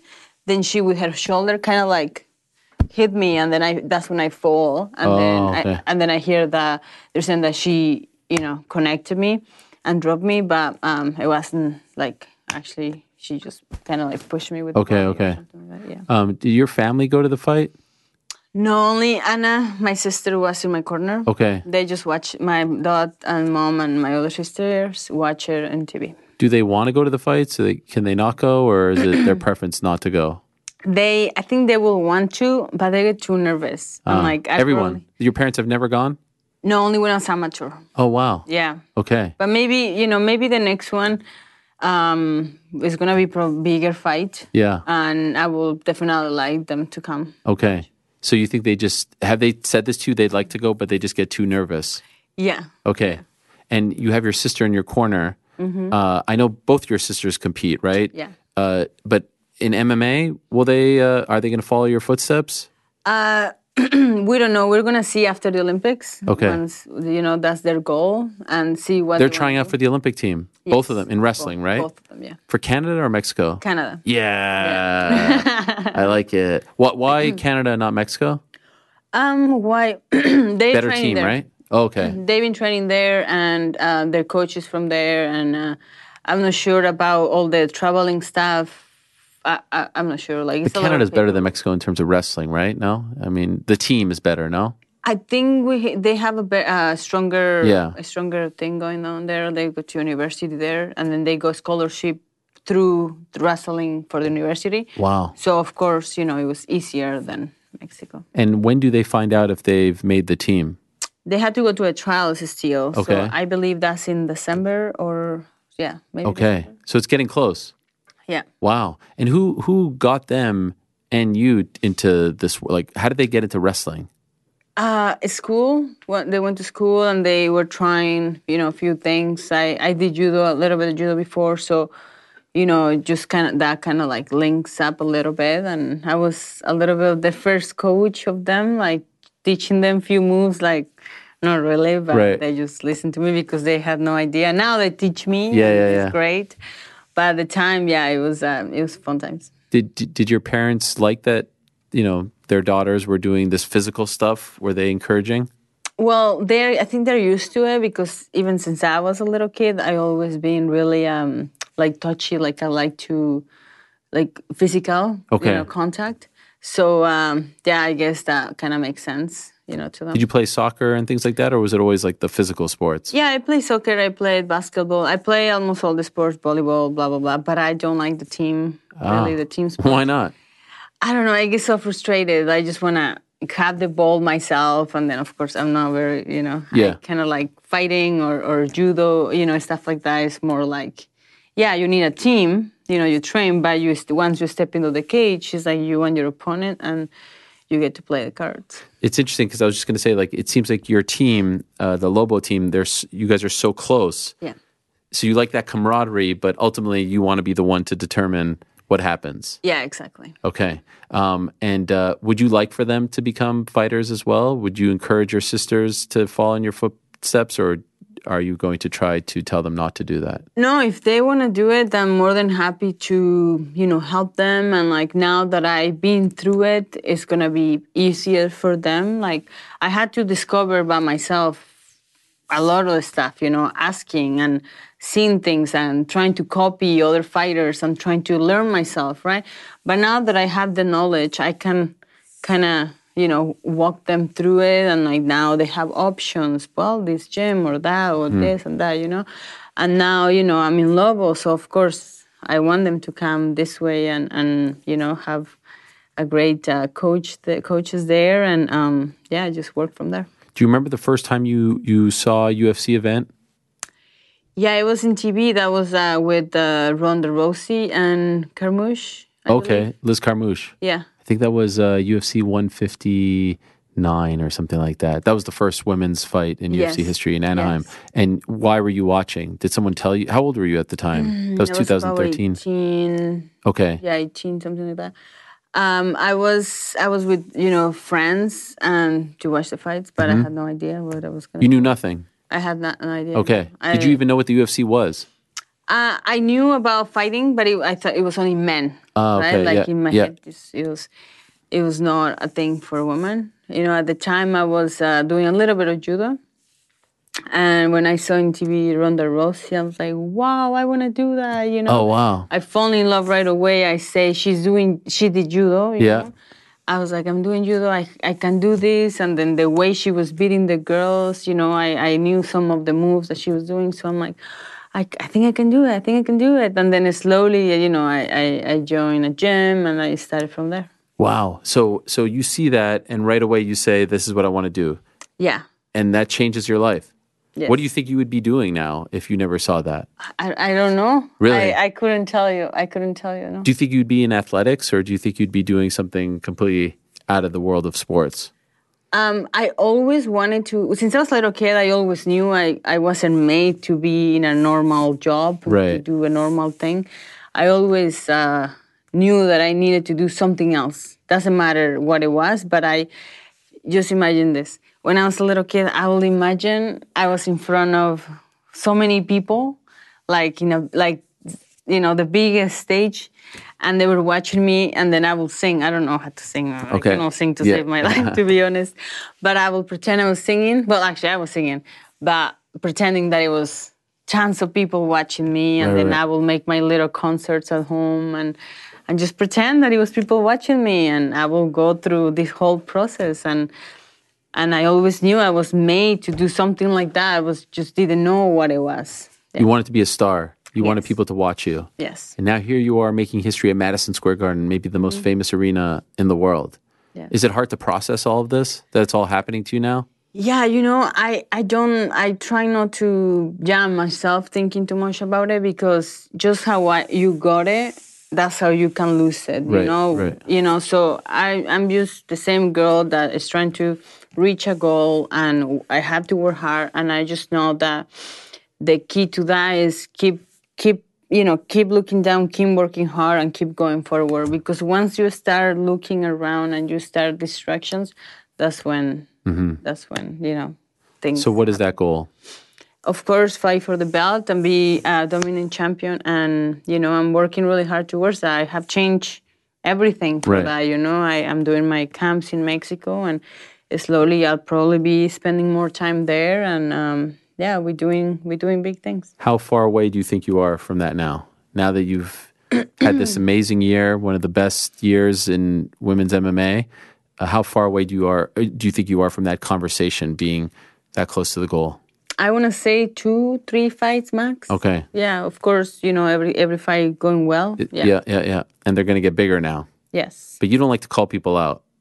No, I don't. You don't like to not even call them out, like say, oh, this one I think would make sense, or you have people, you just don't want to be disrespectful, is that it? Yeah, because all the girls that are above me, they're so good, and they all have amazing careers, and they have so much experience, and they have so much to give me. So it's like taking a kid in a candy store and tell them, which one do you want? Well, I want all of them, right? Yeah. So it's kind of like that.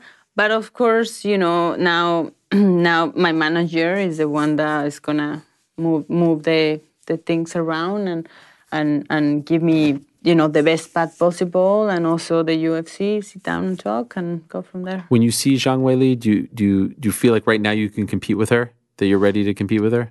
Yeah, I need a full camp. Yes. Okay. But yes. You think so? Yeah. So you feel like you just have to go through the path now, but skills wise, you think you're there? Yeah, I think so. And now, I have a great team behind me. I have Colin Dennis, Francisco Grasso, Diego Lopes, have my sisters now, and the whole Lobo gym is just, you have to be in that gym to feel that energy, to see the hard work that we put in is amazing. And they just give me so much confidence that I can fight whoever they put me in front. Do you think if you didn't make the switch, you'd be in this spot? No. No, I really think the change, is a big thing in my career. I do believe. And I'm not disrespecting anybody. Right. It's just that, the level, the training partners, the intensity, I'm training right beside Alexa Grasso, which is the champion. Irene Aldana, she fought for the belt. Diego Lopes, we've seen the performances, that he's putting on. Alessandro Costa, like the great fights. And of course, I needed that to go to a next step. Mm-hmm. Yeah. Is it going to happen in 2024 Mexico event? What's going on? What's taking so long here? I hear yes. Okay. That would be great. Dana said they have the sphere for the Noche September. UFC. You heard about this? The that would be insane. Yeah. I need to, You fighting for the belt on that card. That will be great. By then, you'll have like 5 more fights between next September, right? Yeah, maybe I'll be defending the belt. Yes, right? with all these fights. Yes, that makes total sense. Wow, that would be nuts to fight in that venue. And all about you guys, like all about the Mexican fighters. Yeah, I think it will be a great card. Like, just imagine, Diego, Costa, Irene, Alexa, myself. That will be...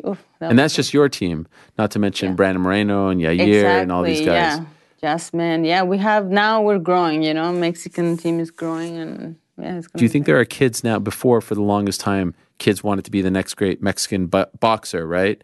Do you feel like now there are kids who want to be the next great Mexican MMA fighter? I do believe, and now just alone, I'm just going to speak for that gym, right? Lobo gym. I see a lot of kids that are training now and teammates that they're so young. They're like 15, 16, 17, and they are knocking people out, in the lower scene. So what is going to come out, like for the future, not just for that gym, but like all other gyms, is going to be insane. Okay. Yeah. Just like how Mexicans for the longest time have been dominating in boxing, it's happening now.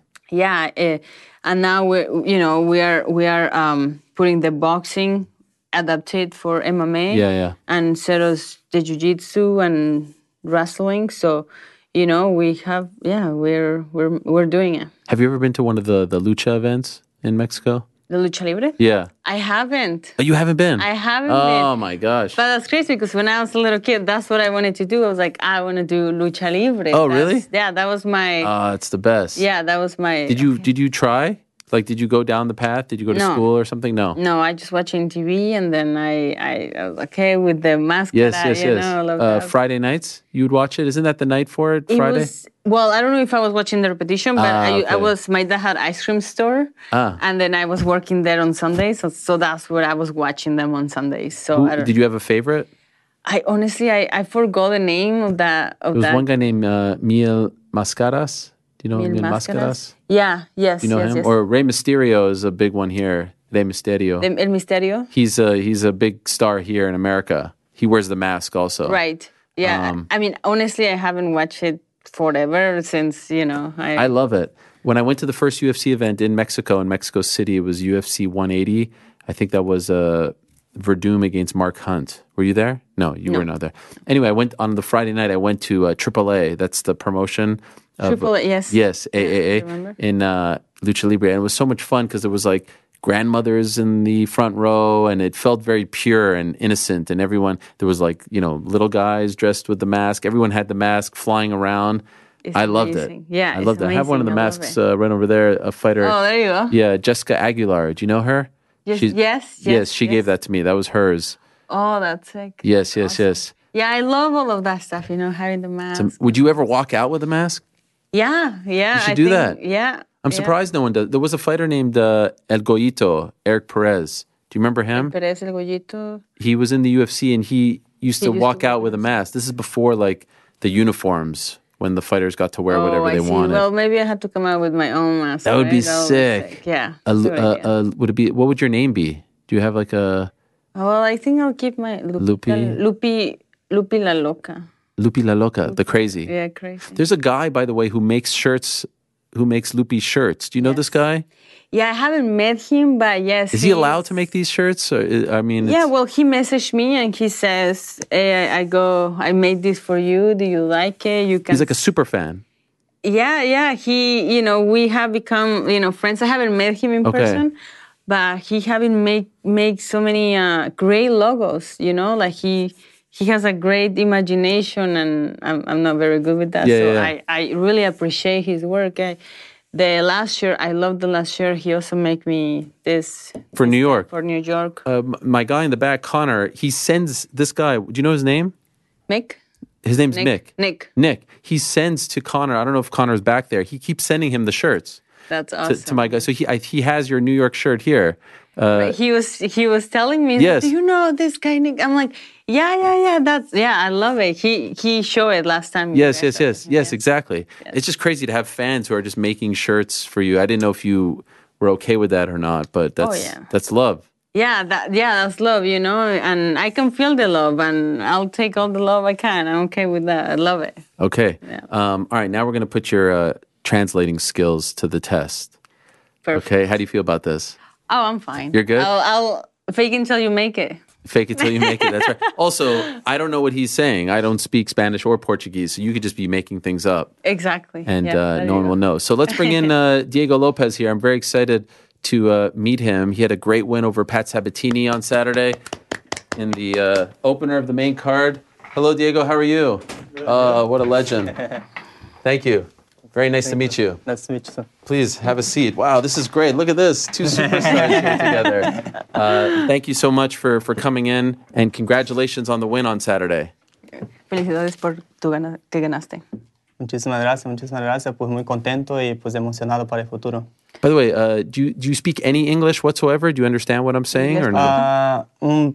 Un poquito. Poquito. How are you doing so far? Are you comfortable with this? Yeah, all good. Okay. So Loopy's going to translate for you. Okay. You know this? I have a question. Do you want me to talk and then I tell you exactly what he's saying and vice versa? Okay, yeah, so talk at the same time. Exactly, okay. Yeah. Perfect.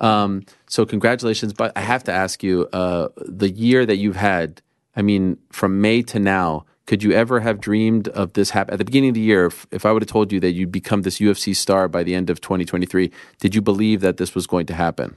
Dice que si te habías imaginado de cuando empezaste a pelear en mayo, ahora eres una superstar, que si te lo imaginabas. No pensé que fuera a ser tan rápido, pero pues como las cosas se están dando, pues me está gustando y pues lo estoy aprovechando el más que se pueda. He's taking advantage of everything. He's loving it, and he knew it was going to happen, but not this fast. Does it feel somewhat like a dream now that all this is happening to you, all this fame and all this attention that you're getting? ¿Esto se siente como un sueño ahora, todo lo que está pasando?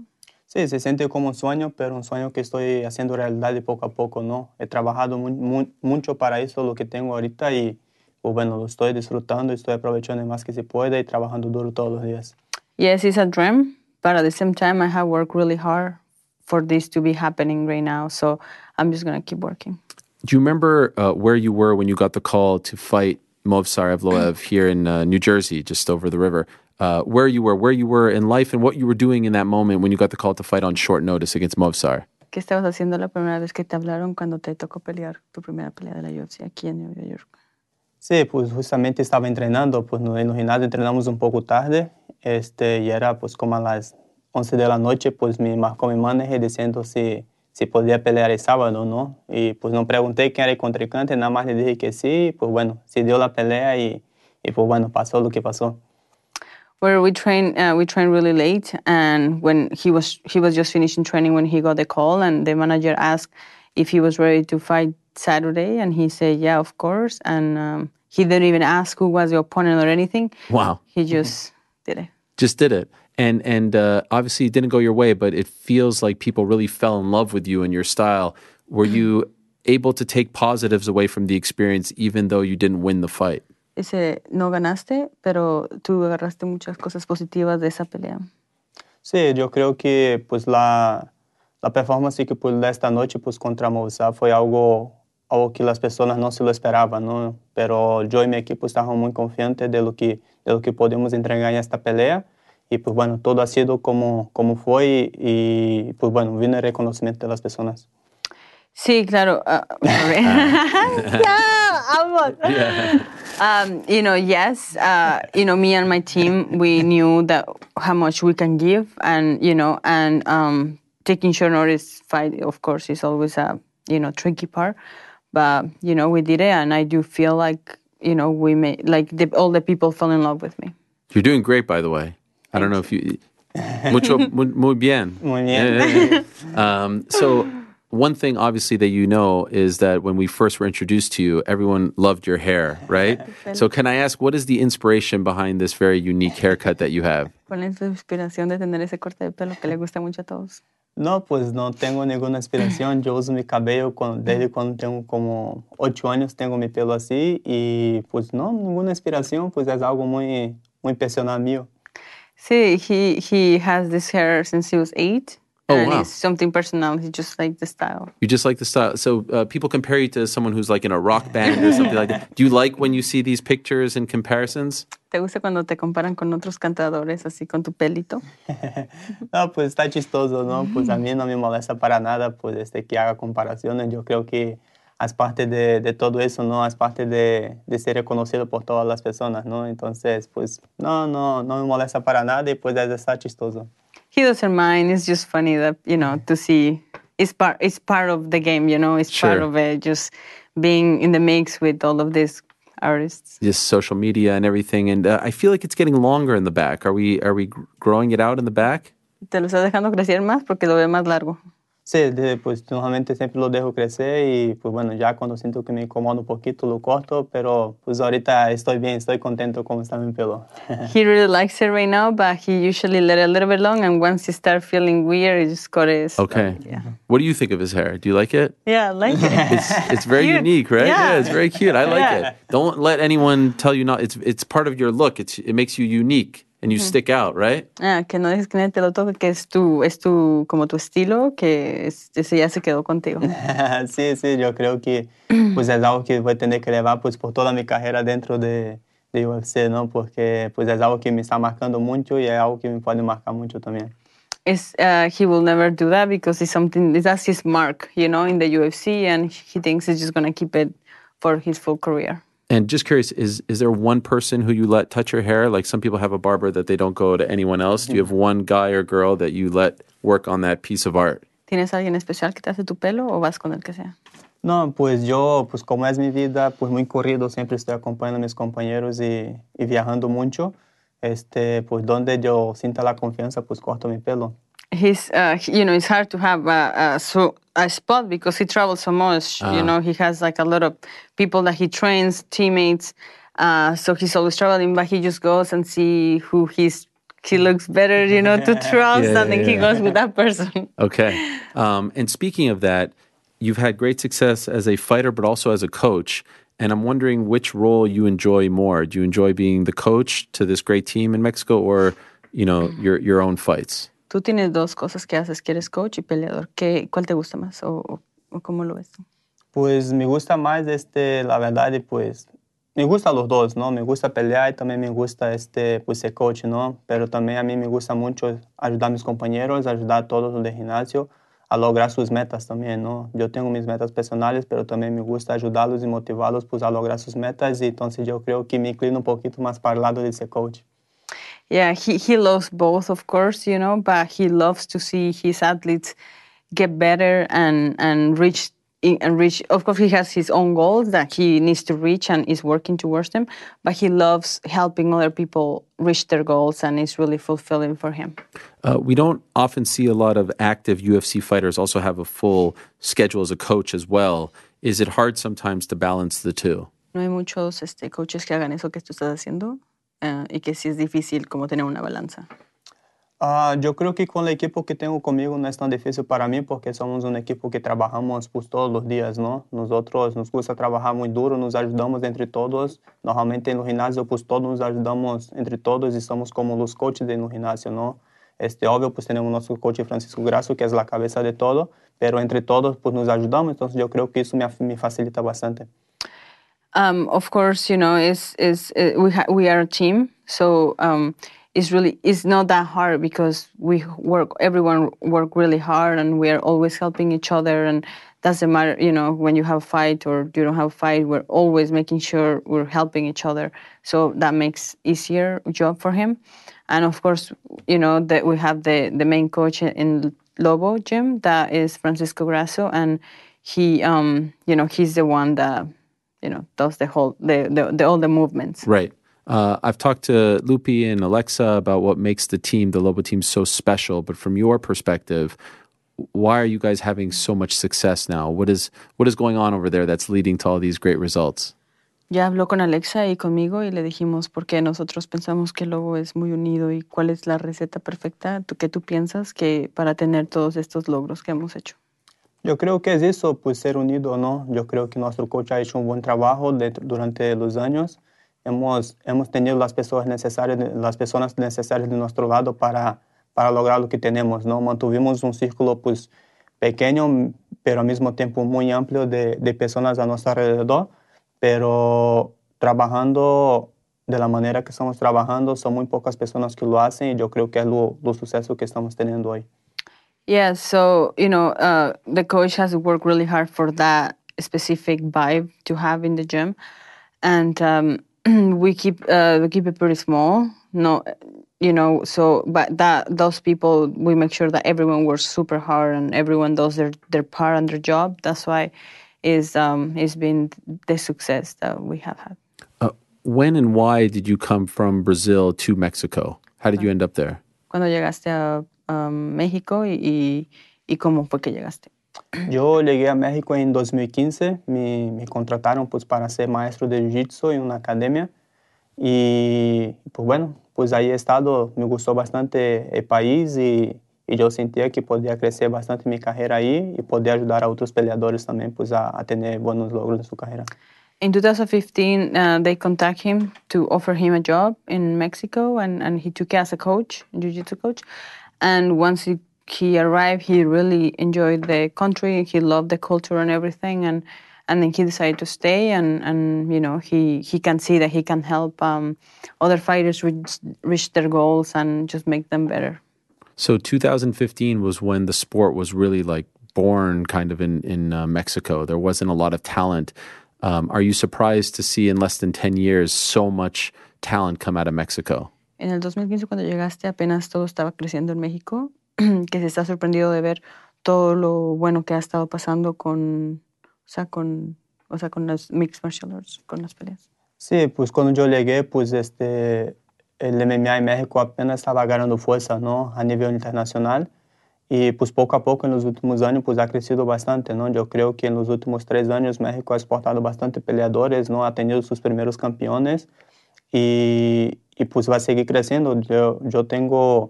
Yo junto con mi coach, con nuestro coach, pues nosotros tenemos bastante motivación pues para seguir trabajando en los gimnasios y demostrar que un gimnasio de México tiene nivel para pelear con el que sea afuera de México.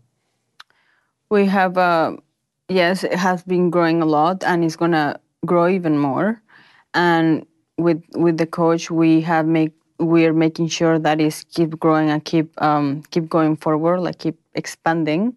And we have had our first champions from Mexico, and it's gonna come out a lot more. So sometimes you are cornering the fighters, like you cornered Loopy at UFC Noche, but on this particular card you fought as well. Would you prefer to not fight on the same card as your teammates so that you can just focus on the coaching and then just focus on the fighting? Dice que si se te hizo difícil pelear en la misma cartelera, porque la vez pasada me pudiste ayudar en la esquina, pero esta vez pues no pudiste, prefieres pelear en diferentes carteleras para que puedas ayudar a tus compañeros, a tus alumnos, o ¿qué prefieres tú? Sí, yo creo que pues siempre es bueno compartir cartelera con nuestros compañeros, ¿no? Porque la energía en los gimnasios y pues en la arena pues es muy buena. Y pues de esta vez pues no pude estar con Loopy, no pude estar con Alessandro, pero pues bueno, cuando estábamos en el camarino le pude dar buenos consejos ahí pues que cómo poder llevar la pelea. Pero si ahora me pregunta, pues yo prefiero que peleemos en cartelera separada pues para poder acompañar a ellos en todas sus peleas. Yes, of course, it's fun to be in the same car because we get to be in the same clique in the gym, in the fight week, in the back. He also give me tips, give Loopy and Alessandro tips before the fight to make sure, we're doing the proper correct thing that we'll be doing at the gym. But he do like also to find different cards so he can be in our corners so he can help a little bit more. Well, your fight didn't last very long. Incredible performance. Were you thinking going into the fight that you might be able to win in relatively short fashion? I think it was around 90 seconds or so. Dice que tu pelea fue muy rápida y que si tú yendo a la pelea pensaste que iba a ser cortita. Yo venía decidido pues a terminar la pelea. Yo la verdad es que pues platiqué bastante con mi coach y le decía que pues yo estaba listo, yo esta noche nada me enganaría y que yo estaba listo pues para una victoria rápida, ¿no? Y pues fue lo que sucedió. Yo creo que pues hice un buen trabajo en el campamento y pues lo que vieron allá afuera nada más fue el buen resultado del campamento que hicimos. Sí, he was decided to show up to the fight, to finish the fight, no matter what. He told the coach that he was going to finish. He was ready. He put so much work through the whole camp. And of course, that was going to happen because of the hard work that he put in. So, unlike Loopy, you like to say who you want to fight next. You said you wanted Bryce Mitchell next. Could you tell us, do you believe that this will happen? Do you think that the UFC will give you Bryce? ¿Tú crees que la UFC te va a dar ese muchacho que tú has pedido? Pues vamos a ver cómo actualiza el ranking, ¿no? Si yo llego a entrar en el ranking, yo creo que es una pelea que puede pasar. Me gustaría pelear con él. Yo vi que después de su última pelea, él estuvo pidiendo una pelea de 5 rounds. Y pues bueno, si él quiere una pelea de 5 rounds y nadie quiere pelear con él, yo puedo pelear, yo no tengo ningún problema. He would like to fight him. He has no problem of fighting him if nobody wants to fight the 5 rounds with him. And let's see how the rankings go and go from there. Okay. I noticed that on your social media, there's a young man that you are very close with from the Burn Factory podcast, and you had him walk up on the stage when you did the ceremonial weigh-in on Friday. Could you tell me about your relationship with this man? I think his name is Priest. His name. How did you meet him, and why did you invite him to walk up with you on the stage on Friday? ¿Cómo conociste a Priest y cuál es tu relación con él? Yo lo conocí en mi primera pelea acá en New Jersey. Ellos estaban en mi pelea y... This is you talking to him, right, on Friday, yes. Yeah, so cute. It's amazing. Sorry to interrupt. I was just showing you that we were showing it. You can continue. Sigue hablando. Sí, pues conocí a Priest y su familia pues acá en New Jersey en mi primera pelea pues a través de Jason House. Y pues bueno, hicimos una buena relación y pues ellos empezaron a apoyar mi carrera, ¿no? Desde el día 1 pues me están apoyando hasta hoy y la verdad pues que hemos creado una relación muy fuerte y pues tengo mucho cariño y aprecio por ellos. Yeah, they met when he fought here in New Jersey. Okay. And ever since, well, they're friends with Jackson House, our manager, and they made a good connection, him and his family. And ever since, they've been, so close, and they're a great family. I actually met them; they're amazing. They're amazing. Okay, so I think he suffered an injury, right, Priest, and so that's why he started the podcast with that name. Dice que él se lastimó, o sea, se quemó, y por eso empezó ese podcast que tiene. Sí, hasta donde yo sé la historia, pues pasó eso, ¿no? Y un experimento en la escuela, pues acabó que prendió fuego y pues bueno, se acabó perdiendo, pues quemando la mayor parte de su cuerpo. Pero bueno, Cristo es un chico muy especial y pues muy afortunado de siempre tenerlo conmigo cerca en mis peleas. Yeah, it was an accident that happened in school. It was an experiment and exploded on him. Oh. But, it's really special for him to have him, and he's an amazing guy, amazing boy that, has been following Diego, and, he's really lucky to have him beside him. Yeah, it's amazing. The fans really love you, and they're really supporting you, and now you're fighting at MSG and having a moment like that. I mean, it's kind of like a dream because sometimes fighters emerge, and I don't know what it is. Maybe it's your demeanor, your smile, the way you fight, and they fall in love with certain characters. And I feel like you're becoming one of those guys that the fans, especially online, really love you. And I'm wondering if you feel that. Are you someone that looks at social media a lot? Do you read the comments, and are you feeling how much people love you and are supporting you? Dice que la gente te quiere mucho, o sea, desde que empezaste a pelear, pues te quiere mucho. Tú crees que sea tu sonrisa, tu forma de ser, y que, o sea, si tú lees comentarios y que si lo ves y lo sientes de la gente que te quiere. Sí, yo creo que pues ser yo mismo, ¿no? Ser espontáneo, yo creo que es lo que ha traído pues la atención de toda la gente, ¿no? Yo creo que soy una persona muy espontánea que no busca crear polémica con otras cosas y pues yo creo que eso ha sido pues por eso que la gente pues siempre me está comentando en las fotos de todo eso y sí veo los comentarios y pues se siente padre, ¿no? Pues interagir con ellos.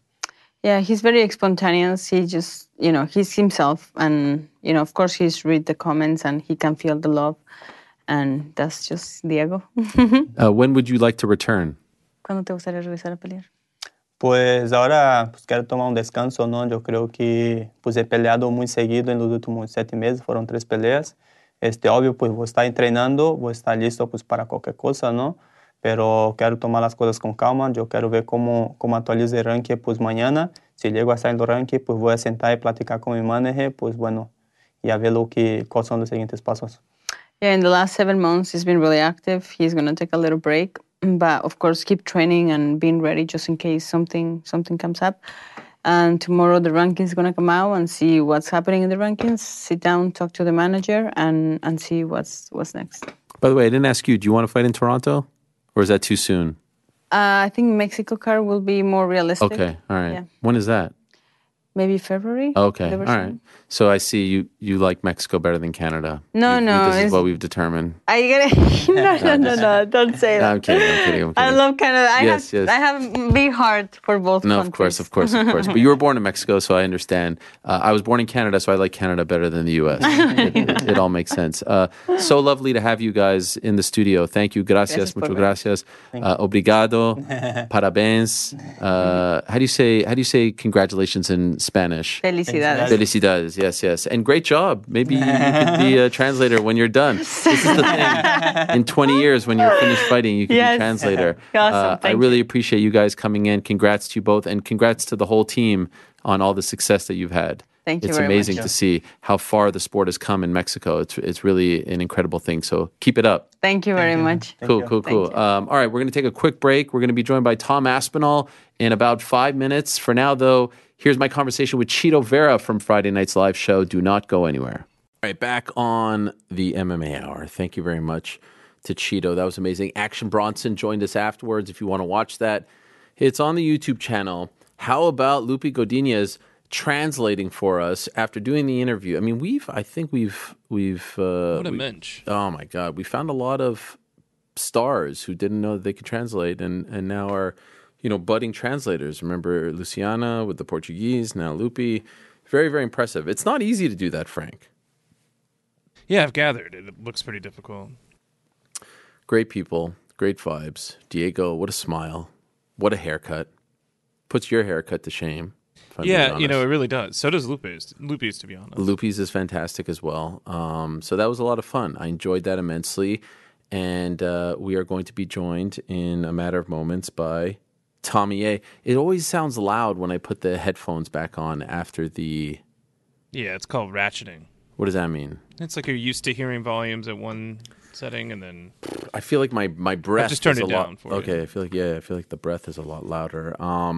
Before we are joined by the great Tom Aspinall, and I look forward to that conversation very much. He's kind enough to join us. He's back home in England. I would have crawled in a hole. I don't even know if I would have showed up if this guest wasn't kind enough to just give us a few minutes of his time after his long journey back home. But I could not have done this show. I could not have possibly sat in this chair without the opportunity, without the pleasure, without the honor of speaking to the brand spanking new UFC interim, and I say interim like this because in my mind, he's the undisputed champion. In the heavyweight division, what he did on Saturday, what he's done over the past year, what he's done over the course of his career, nothing short of amazing. He stamped it with an incredible win. 69 seconds is all it took to dispose of Sergey Pavlovich. He's the pride of England. He's the pride of Manchester. He's the pride of Wigan. He's our very own Tommy Aspinall. Tommy Aspinall. La, da, da, da, da, da, da, da. Tommy Aspinall. Tommy Aspinall. Tommy! Wow, this is amazing. In the flesh. How are you, sir? Congratulations.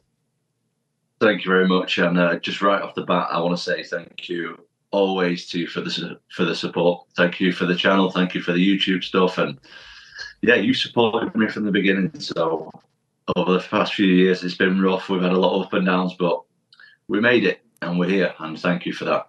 I love the smile on your face. You're glowing off the screen.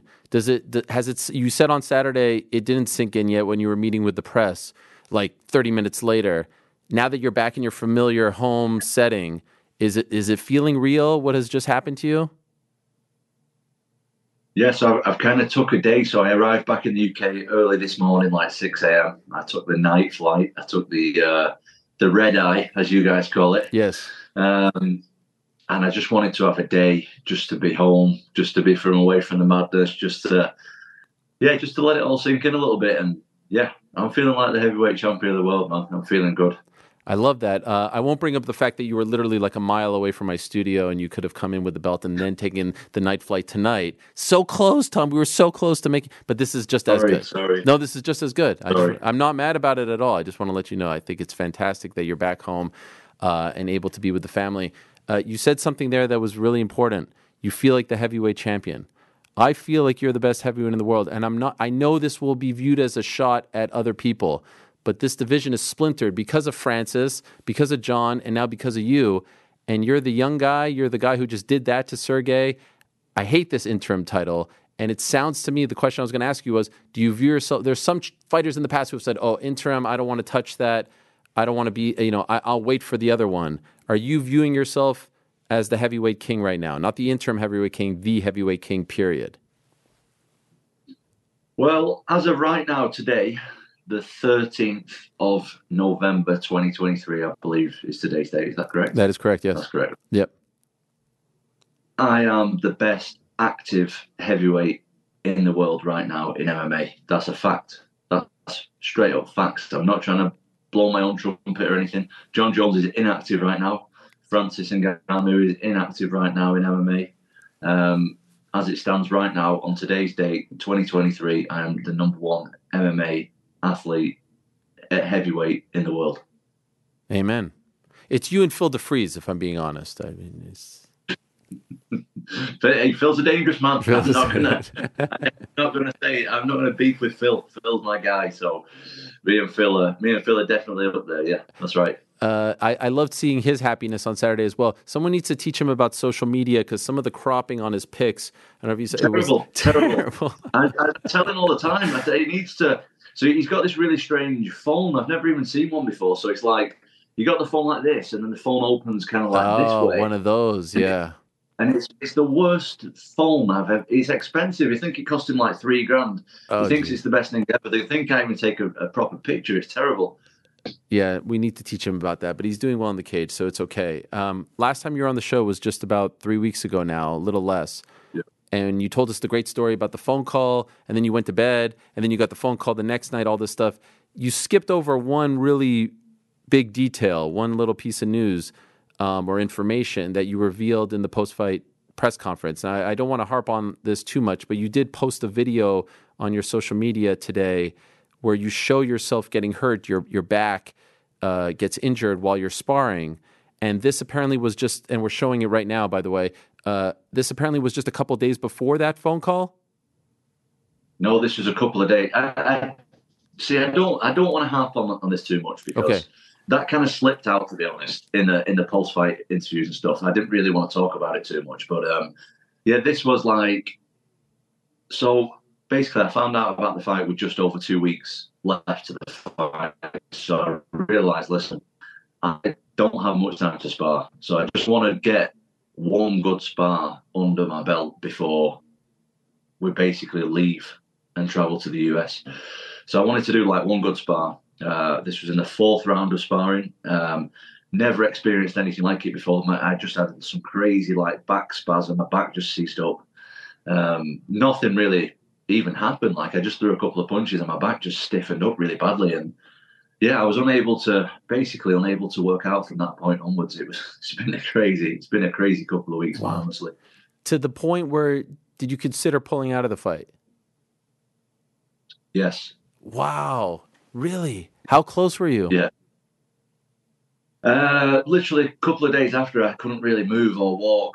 After I did it, my back I don't even know. It's actually a lot better. I got a lot of treatment on it the last couple of weeks and stuff. So as I started getting treatment and giving it a bit of time and stuff, it did get a little bit better. And luckily my team were amazing and they just shifted everything around so that I could get some really good treatment going and stuff like that. But are you still there? Did you? Yeah. No. Loud and clear. And it just took a couple of days. For a couple of days there, I was like, shit. What am I going to do? I've accepted this massive fight. The world knows about the fight now, and I can't move. Oh my god! Look, we got stuff working, but seriously, nearly worst case scenario we had there. I had no training camp, and then the small training camp that we did within the 2 weeks, I couldn't really participate in most of the stuff that I was doing anyway. So yeah, it was wild, man. It was absolutely crazy. I didn't have a visa. I had to do a million forms with the visa thing, the travel, and I had to go to London a couple of times, which is the opposite side of the country from where I live. And yeah, it was just absolutely insane couple of weeks, mate. Absolutely crazy. And so, like, on fight week in New York last week, how are you dealing with everything? Because in the back of your mind, like, you didn't train enough for this. You're banged up. It's been very stressful. You were faking it really well. You didn't let on. But internally, how are you dealing with it all? A lot of anxiety. a lot of anxiety, to be honest. I was completely aware of what I put myself up against. Like, this guy, Sergey Pavlovich, has the most knockouts in the UFC. He's on a six fight first round knockout streak. Absolutely insane. The guy, nobody wants to fight him, especially not on 2 weeks' notice, especially not with it. It wasn't, I wouldn't say it was an injury, because it's fine. Like, it's all right now. It was just some freak thing that went on for like a week where I couldn't really move. It was really, really weird. So it's not like an ongoing injury, like everything's fine. But it was just like my back just seized up. It was really, really strange. And yeah, just a lot of anxiety over the last couple of weeks, to be honest with you. But I've been doing a lot of, I don't want to say soul searching. I've been doing a lot of knowing where I'm at and finding out what I'm like as a person. And ultimately, this is what draws me to love this sport, is I want to find out what I'm like as a person. What is Tom Aspinall like when shit goes south? That's what I want to know. And a lot of stuff has been going south for me in this little build-up. A lot of obstacles are coming the way. But as I kept saying in the pre-fight interviews and stuff, I know one thing for sure, and I'm definitely not going to win the fight by watching it on TV.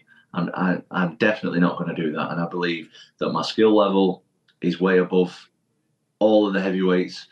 I believe that my power, even though I might not look like the hardest hitter in the world, listen, I've got the equalizer. I know that I have to be in there and I have to connect once. And if I connect once, I can put anybody in the world to sleep, as I proved on Saturday. So I'm just really, really happy that I believed in myself when a lot of the odds were against me, and I pulled it off. It's amazing. I know you're such a big GSP fan, and you're probably like the first fighter since GSP to talk so openly about how scared and nervous and anxious you get. You're such a big fan. Like you're developing his same habits. He's my absolute inspiration. Honestly, I absolutely love the guy. I think inside and outside the octagon, he brings everything that I want to be. Everything that I want to be is that guy. And yeah, I'm getting a little choked up speaking about it, to be honest. He's an incredible person, incredible athlete, and he's just so self-aware. His mind works in a really, really special way, and that's what I want my mind to work like. Like, he is incredible, and I have absolutely no issue in speaking about how anxious or how scared I am.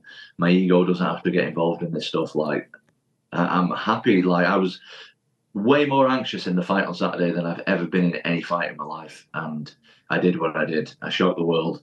I went over there in the worst circumstances, and I pulled it off, and I'm really proud of myself. Were you feeling that way because of everything that you had to deal with going into the fight, or is it just because of the opponent or the stakes, the venue, or is it just like a big pot of all that stuff mixed together? Just everything. Yeah. Everything. It was a lot. It was just a lot. Like, 1 minute I'm getting woke up in the middle of the night by the UFC, and next minute I'm in the middle of Times Square with my face all over the place.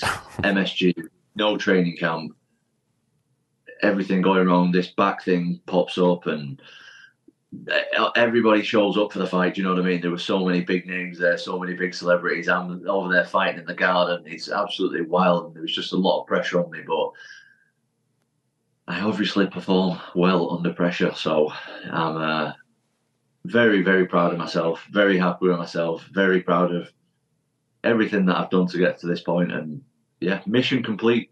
Amen. Mission complete.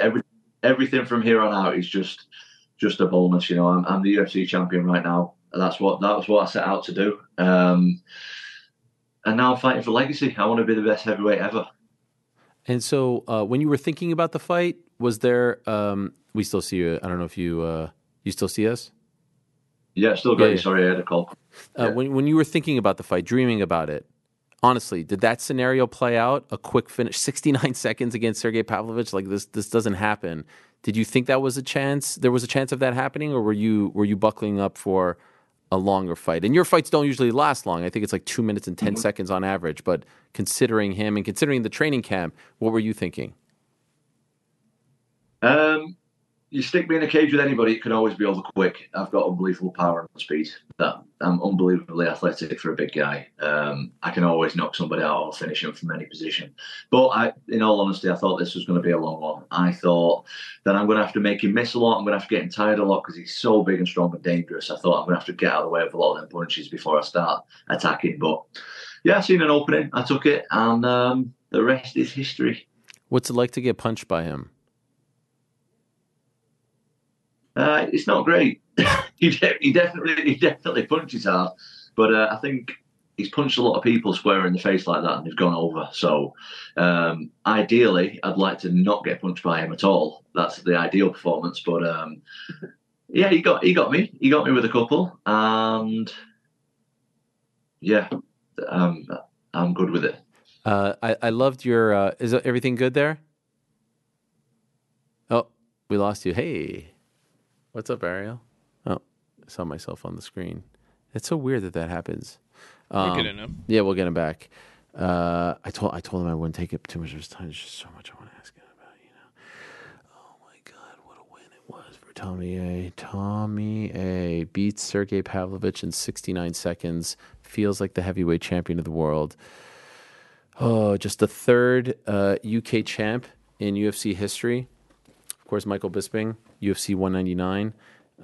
Leon Edwards defeating Kamaru Usman last August, not this past August, previous August 2022 in Utah. And then this one, look at that.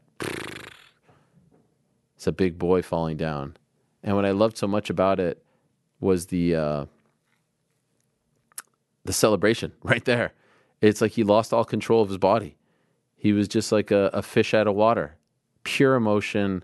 This is what I think people love so much about Tom. He doesn't put on a front. He doesn't try to be all like Mr. Macho. Oh, there he is. He's back.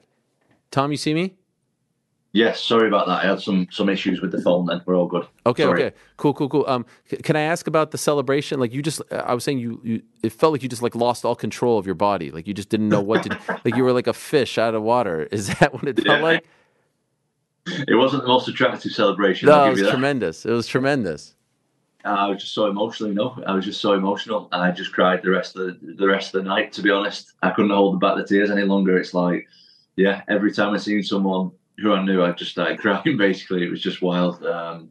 Yeah, I think it was just the relief, the stress of the last couple of weeks and stuff, and the stress of the last. It's been a long journey. I've been involved in martial arts since I was 8 years old. I've given up on myself a lot of times, and I'm glad that it's all paid off. It's been a long, long journey, man. And like I said, anything from this point, like they can never take that away from me. I'm the UFC heavyweight champion of the world now. I can lose my next 10 fights and I've achieved what I set out to achieve. But I've achieved it. And I'm so proud of myself. I'm so proud of everybody that helped me. And I just hope that everybody from every gym that I've ever been to, or anyone that's helped me in any kind of way, can be proud of me as well.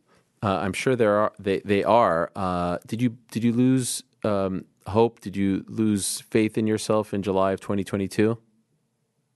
For a second, for a couple of seconds there, I did. Yeah, but it's all paid off. Luckily, I've got a lot of people around me who believe in me, and yeah, it didn't take me too long. What else am I going to do in my life? Yeah. Do you know what I mean? I'm a lifelong martial artist. I put everything into this, so. Maybe for a day or two there, I was definitely giving up, but we're all good. We're back. That's in the past now. We're moving forward. By the way, can I ask you about hugging Sergey before? I don't know. It felt like someone saying, like, son, I'm about to take you to school. Okay, I don't know. I've never quite seen that before. What prompted you to do this? I don't know. And I know I've seen a couple of pictures and memes and stuff since, and it looks a bit strange. Ultimately, I wasn't doing anything like. For me, the way I look at opponents are opponents. They're not enemies. Sergey is not my enemy by any means. Sergey is my guy. Sergey is my brother. He was like, I look at him as not a friend, you know what I mean? But I've got a lot of respect for him before, during, and after the fight. He's not my enemy. He's someone I'm in there to do a sport with. I'm in there to do my job, and I have absolutely no ill feelings towards him or anybody else in who I fight, who I'm going to fight, who I'm fought in the past. Like, I have nothing but respect for everybody who does this sport. And I know it look kind of awkward on camera, but I was just trying to show a little respect before the fight. That's all. I know you were asked about giving the belt to your father, and it was such a great moment when you gave him the belt in the cage. And we've learned so much now about your relationship with your father, Andy. In large part, I would say, because he only does one podcast, The Crack with Pete Carroll. It's like his exclusive home. He only speaks to Pete, and rightfully so. Pete was there a lot earlier than all of us. But I'm just wondering, like, when you were gone, I saw the photos of you. I think Oscar Willis took a couple. Like, you're in Times Square. It's like, I don't know what time it was at that point, 4 or 5 a.m. When all the dust kind of settled, and it's you and your dad and your team. Like, what was that like with him being there, not in the cage, not at MSG, but like it started to get to 4 or 5 a.m. on Sunday morning. What was that like? And you guys now have the belt in your possession. He just said that I did good. That's it. Pretty simple, really. My dad's like doesn't mince his words or anything. Like you say, he's a pretty laid back, quiet guy. He's not trying to get no attention from no one. He speaks to Pete because he knows Pete. That's the reason why he'll speak to him. But he believed in me way before I believed in myself. You got to remember, who I am right now at 30 years old is not who I was at 8 years old. I was a shy, timid kid who didn't believe in myself at all. And he kind of brought that out in me through the years of conversation, years of travel, years of traveling to tournaments all around the country, traveling all around the world at this point to fight, and traveling to the gym every day. Like, we've had a million conversations, and he expected it. He expected it even more than I did. So, yeah, he didn't say too much. He just said, "You should be proud of yourself. You did come there." And I just said, "Thank you for everything." That is amazing. Did you guys just walk around town with the belt late at night?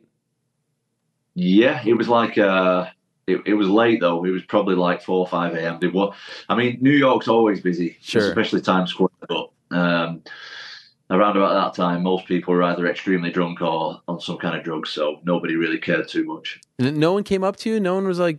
Yeah, people came up, of course, but it wasn't too busy. Okay. The scenes were great, just like you in the middle of Times Square with the belt, getting the opportunity to do that. Just absolutely amazing. What was it like when you got to speak to your family, your wife and kids? Yeah, just tears, a lot of tears, because of the time difference and stuff. So I absolutely love my kids more than anything in the world, and it just brought me straight back down to earth, because I spoke to my oldest kid, who's now 7, but so he knows what's going on. He knows what's going on a little bit. So I spoke to him and I said, "Oh, he didn't know. His mum didn't tell him at this point because he just woke up." Oh, wow. And he said, I said, "Oh, I won the fight." And he said, "Oh, are you the champion now?" I said, Yeah, I'm the champion now. I'm number 1 in the world now." And he said, "Oh, that's good. I just got a new book yesterday." And just started telling him about his book. So, yeah, I absolutely love that about kids. And even like this morning, I got back this morning just before they left for school, and mate, they don't care if I won or lost. They just care. They're just excited that Dad's home. Do you know what I mean? And I absolutely love that. Like, that's the most amazing thing ever. They couldn't care. It doesn't make a difference to their life at all if I won or lost. They're just happy to see me back, and that's amazing. Did your wife stay home? She's home. She stayed home. Yeah. She didn't come to New York. She wants nothing to do with all this limelight, spotlight, nothing. No. I like to keep my private life private. Okay. And that's it. She's been to fights before. She doesn't like that kind of. She's not trying to be like any kind of famous or anything like that. Like, I never put my kids in that position or anything like that, because ultimately I chose to be in the position where I am. Like, that's a byproduct of my success, and I'm aware that being kind of famous or well known, it becomes a little bit uncomfortable sometimes, and I shouldn't put somebody in that spot who doesn't want to be there, especially children and stuff. Right. So yeah, my wife's not really about that kind of stuff at all. She's if she could have been there, she would have been there, but with the logistics and the kids and all that, we just couldn't make it over in that short time period. The only reason I was asking was when you called her, I'm sure she was up before the kids, when you called her and were able to speak to her. That must have been incredible as well. Well, originally my dad called her and she didn't pick up. She didn't answer. But I think she knew. Obviously, she knew straight away, and yeah, it was just. I actually only spoke to her properly when I got back to the hotel, so it was like hours later. I had a shitload of media to do and all that kind of stuff. But yeah, it was very emotional, very emotional. I don't want to keep you much longer, so I just want to ask you about the future now, because I remember the last time prior to our conversation that we were talking online, I had Cyril Gane on the show, and I asked him about fighting you, and he seemed not too keen on the idea. And then wouldn't you know it, on Saturday he tweeted about you, and Yep. and so I was saying at the beginning of the show, like, what is going to happen here? Are they just going to keep Tom on the sideline for a year and a half? Are they? I don't know if you've heard anything that I've said, but like, I hate this. This should have been for the undisputed title. When John Jones comes back and wants to fight Stipe, that fight is big enough without a title. You should be able to defend the title against Cyril or Curtis or Jalton Almeida or whomever. And then if he wants to fight you, great. But now you've got this very awkward situation with one guy with the belt who just wants to fight one particular guy, and you out there wanting to fight everyone, including that guy who has that belt. And so I'm just curious, a long way to ask, how do you think this whole thing plays out? How do you think this actually goes down? Me personally, I think that Stipe and Jones is an absolutely amazing matchup. But in my opinion, that was an amazing matchup for this weekend just gone, this past weekend. And I feel like the shine of that fight has kind of gone. I don't know how anybody else feels about that. But I feel like now they need to make either me and John Jones or me and Stipe. Because, like say, what's kind of the point in the other stuff? Like, let's move forward. Let me fight one of the legends now, and let me move forward with my career, as opposed to doing this other stuff and waiting around. And like that fight was amazing. That's an amazing matchup. But I don't want to see that, and I don't think anyone else wants to see that in a year's time. Like, let's move on from that now, and let me fight one of the legends and beat the legends. Do you think that will happen? Yeah, I do think that'll happen. Yeah. You think it plays out you versus John or you versus Stipe first? I don't know. I'm not sure. I know Stipe seems to be pretty hell-bent that he wants to fight John, but listen, I'm the champion right now, and I can sell out them UK shows, no dramas, and I know these guys are looking to do a stadium over here, and what a way to do it! What a way to do it with the UK heavyweight champion of the world. Let's do it in the UK. Perfect world. When would you like to return? I'd like to return in the summertime sometime. Okay. I think I've a little rest up the body a little bit, rest up the mind a little bit, enjoy what I've just done. It's been an absolutely crazy journey. But hey, I'm hungry to go. Like, I've got a little taste of greatness now, and I want to keep that going. I want to go down as the best heavyweight to ever step foot in the octagon ever. And I think I've just turned 30 years old. I'm perfectly capable of doing that, and I want to be active. So perhaps like a July UK show, perfect for you. Perfect, absolutely perfect. And you said Manchester, but if it's in July, we could go to Old Trafford. We could go anywhere. Absolutely. And it doesn't just have to be the UK. Do you know what I mean? There's a million places all over the world, but I can sell it. I'm pretty sure now I can sell anywhere in the world. Yes. Why not in the UK? Do you know what I mean? We deserve it. We've got the first ever UK heavyweight champion now. Why not? That's the pinnacle of the sport right there. Am I wrong? I think I'm right. No, you're 100% right. I think we should absolutely do it in the UK. Are you feeling your life changing in front of your eyes? There's a lot of massive superstars coming out of the UK in the combat world, but also football and whatnot. You're now entering that conversation, and you're going to be treated like that and covered like that. Are you starting to feel that attention coming your way, and are you comfortable with this? Because I know sometimes you like to be away from the limelight a little bit. Yeah, I do. I do definitely like quiet time, and that's for sure. But I got to be ready for it. I've got to. I've got no choice at this point. I'm the heavyweight champion of the world, so throw me in, and we'll adjust on the fly as always. Was there a message or two that you got that really stood out, other than your conversation with your family and whatnot? Like, did someone send you a message? Did you get a DM or something from someone that you're like, holy crap, this is really impactful what I've done?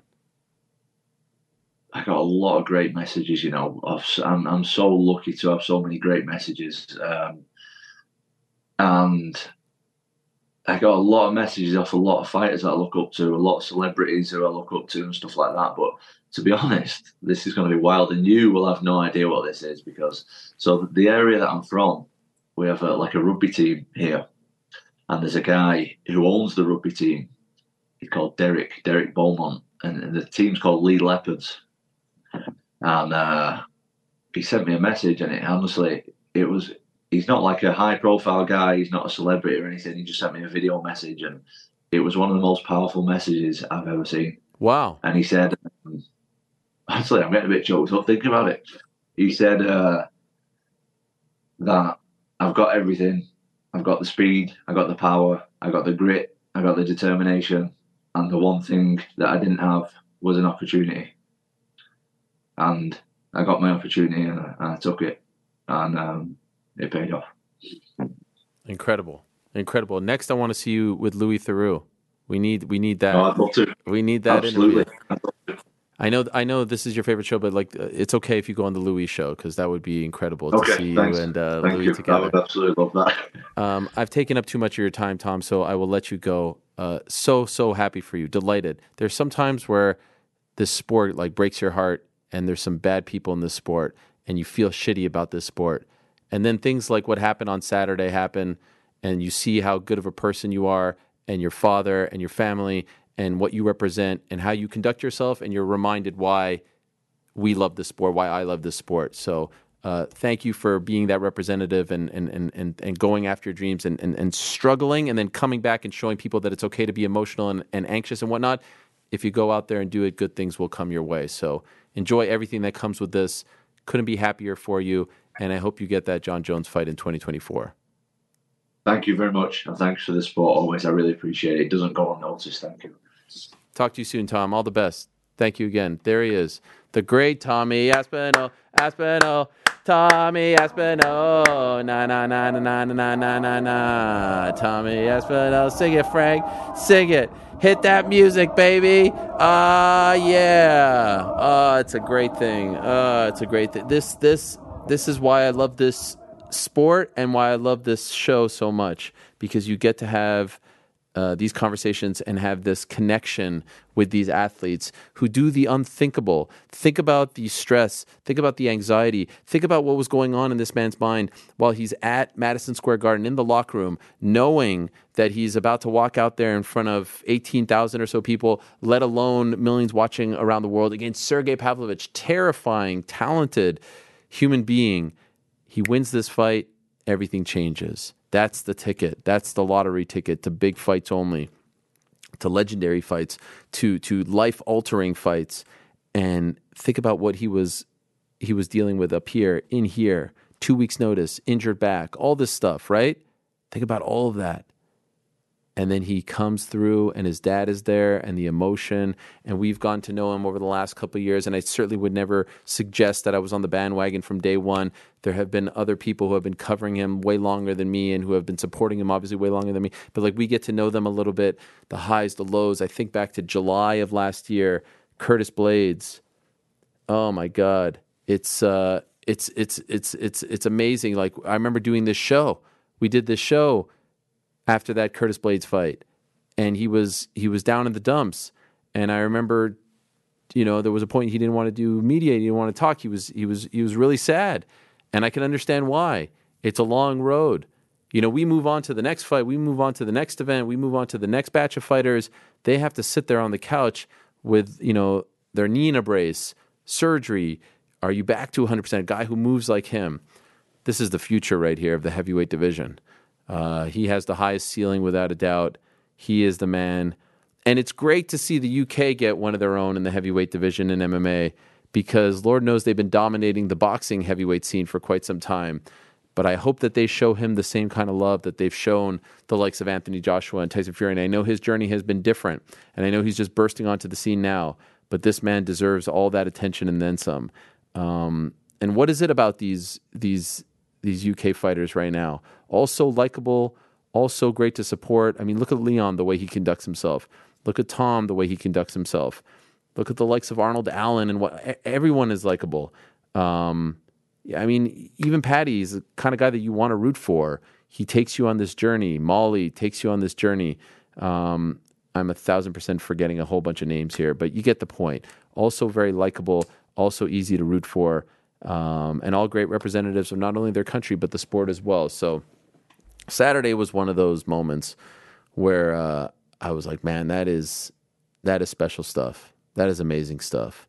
And also just showing the growth and evolution of the sport on the UFC's 30th birthday, to see a heavyweight champ from the UK, to see him fight a Russian in the co-main, to see a guy born in the Czech Republic fight a Brazilian in the main event. I mean, actually, I'm curious about one thing. 1 second here. It's just so fascinating. So,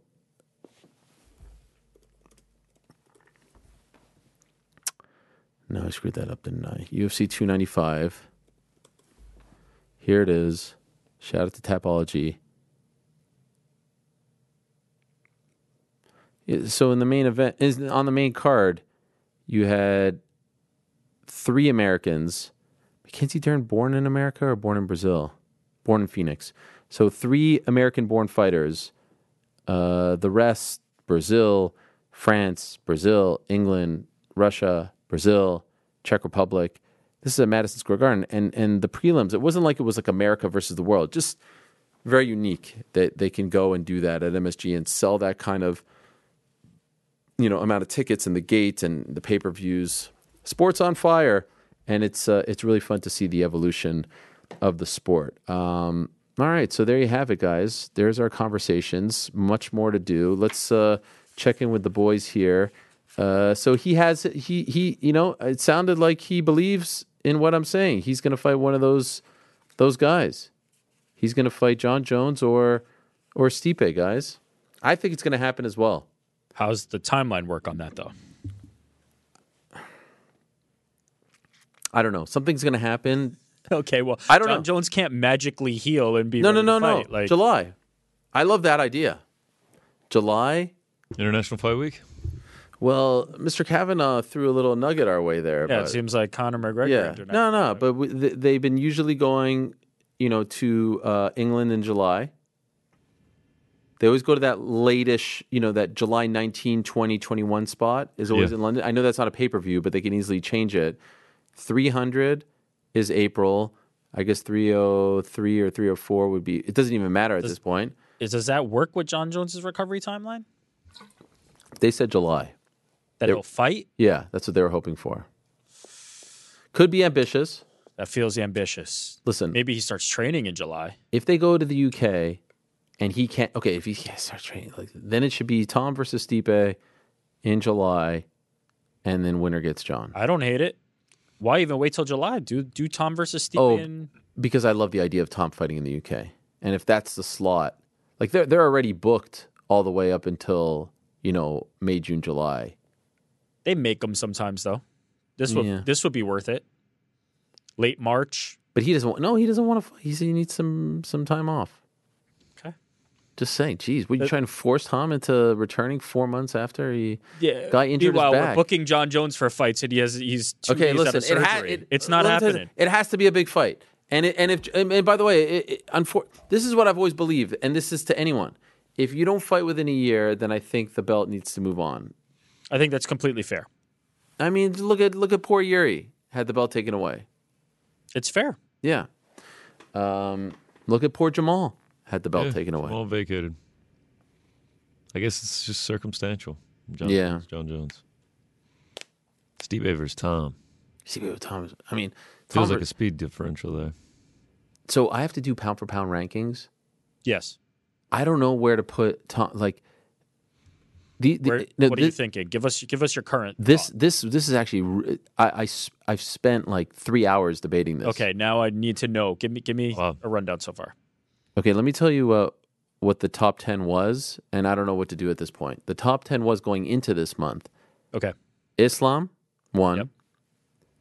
John Jones 2. Mm-hmm. Alex Volkanovski 3. Mm-hmm. Leon Edwards 4. Mm-hmm. Any glaring things so far? Nope, that tracks pretty well. Demetrius Johnson 5. Mm-hmm. Alex Pereira 6. Coming into this month. No, this is now post. This is post. Wait, so which one are we doing? That was the one change. Okay. He was like 9 or something. Okay. Are you okay with that though? Sure. I dig it. 7 Max Holloway. 8 Sean O'Malley. 9 Sean Strickland. 10 Israel Adesanya. Tom Aspinall has to be on that list. I just don't know who to take off. You're the one making the list. Yeah, where are you putting them? I don't know. This is what I'm trying Top 10 for sure. Tom Aspinall has to be on that list. It feels high for Max, if I'm being honest. Like Max Holloway, who's only lost to Volkanovski, who I have rated so high. Yeah. See, the thing is, you've got Strickland, whose only recent losses to Pereira, who you've got ranked high to. Jared Cannonier. Yeah, Jared Cannonier. Did he lose? Yes, he lost. Yes, he lost. He has a loss on his record. Did he lose? Yes. It's a tough one. You can continue to ask. I mean, he lost the fight, though. Yeah, you can't. You're trying to use both the wins against opponent and the overall thing. Choose one or the other, and your list will sort itself out. Okay, so Islam 1, you agree. Sure. Jones 2, you I would agree. have Jones, but okay, yeah, 1 or 2. fair enough. It feels like most people have those 3 guys at the top, right? Islam, Jones, Volk. It's just a matter of where you have them. Leon 4. I don't know how you would disagree with that. I think some people might disagree with DJ being so high, but I would argue that they're probably newer fans, considering the longevity. And who knows if he fights again? Maybe. But see, here he's somebody who's going to cause you problems, because if you're going to go like, what are the recent wins? Who are they beating? DJ's not up there. DJ's not up there. So you would not have DJ in the top 5? I don't care about pound for pound at all. I don't. No. I have this lists. exercise. I just want to know where Tom is, because actually, I don't care about. If I boil Tom down to that pound for pound is everyone's same weight, basically, in this fictitious world. I think his skills. I lean toward the skill-based argument over the resume. I don't care about resume. If I'm forced to choose, I'd rather not have the conversation. If I'm forced to choose between the resume versus the skills, I will always choose the skills, because that is the heart of what pound for pound is supposed to mean. And DJ would be high on my list. I think Tom has to be in the top 7 or 8. I agree. Skill-wise, skill for skill, he's a freak, man. Like he's one of the most skilled guys we've seen. To do the things that he's able to do at heavyweight. It's crazy. Is crazy. And it's a symbol. I mean, this conversation has been happening in boxing for a long time. That's the point of the pound for pound, was to not only highlight the heavyweight champion, right? The genesis of pound for pound was like, heavyweight champion of boxing was the glory thing. You are the guy. But how do we highlight these other skilled fighters at lower weight classes? By showing, like, if things were equal, where do the skill sets rank out? And so Tom, Tyson Fury, there's certain guys that I think are so skilled that they kind of get short shrift by being heavyweight. But I would personally have Tom high on my list. I think skill for skill, the guy is top tier. No doubt. GC? Where's he fit in? Tough. No Charles Oliveira either. Yeah. Yeah, I don't know. Yeah, I'd no Alejandro Pantoja either. No. Champion. I'd lower Max on your list. I've never list. made a pound for pound list. I kind of feel like I got to do it at some point. Yeah, I'd like to hear yours. Been around the block a little bit now. Can you give us one on Wednesday? That's your homework. Wow. Yeah. Maybe next week. Maybe next Monday. Why? You can't do it in 2 days. Here I am. It's like a lot of time. A lot of effort, a lot of research. Plus, we got to see what happens with Paul Craig and Brendan Allen on Saturday. That's a good point. In case you're wondering, Zhang, Cyborg, Grasso, Shevchenko, Tatiana, Furo, Blanchfield, Pena. I wish you good luck. You're gonna agonize over this list. You're gonna post it. Everybody's gonna say how shit it is, and I'd never post spent all the time. No, I'm just not gonna post it. Maybe I'm just gonna have my secret pound for pound list that I don't discuss with anyone. That's fine. I just want to know, what you're thinking, because Tom needs to be on there. That's the agree. bottom line is Tom needs to be on there. Correct. You are the creator of this list, though, so I mean, you can just I just don't. Whenever you. Yes, I just don't know who to take out. That's my predicament. I think you will be guided well by choosing a direction. I think you're trying to dip your toes into both pools at the moment. Choose your direction. Is it the wins or is it the skills? And then you'll find your list very easily. Yeah. No, you're right. That's a good point. Gosh, how can you not love Tom? How can you not love Tom? Better shot of happening. Which has a better shot of happening in 2024? Tom Jones, Pereira, Izzy at 205. Oh boy, this is some kind of question right here. I'd say Pereira, Izzy, just because like those two just can't avoid each other, can they? Like this is the story. I mean, this is the best rivalry in combat sports ever. Ever. Wow. Oh, okay. So you say combat sports? Yeah, across all of it. Yeah. I mean, it's one of the best MMA rivalries. They're 1-for-1 with highlight reel knockouts at MSG. Like, I mean, it's pretty damn good. Not MSG. The second one was in Miami, but with highlight reel knockouts traded, and hey, maybe they'll do it for a title in a third weight class. I mean, it's pretty damn incredible. But across combat sports, yeah, I'm gonna say this is one of the best. I'm gonna say Aspinall Jones. I don't know how likely either of them are though. But I'm going to say Aspinall Jones. The key factor here in all of this is like, who does John Jones want to fight? We don't know. We don't know the answer to that.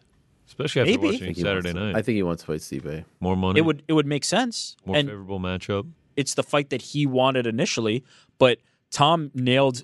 Tom said the one thing that matters in this. That fight expired on Saturday.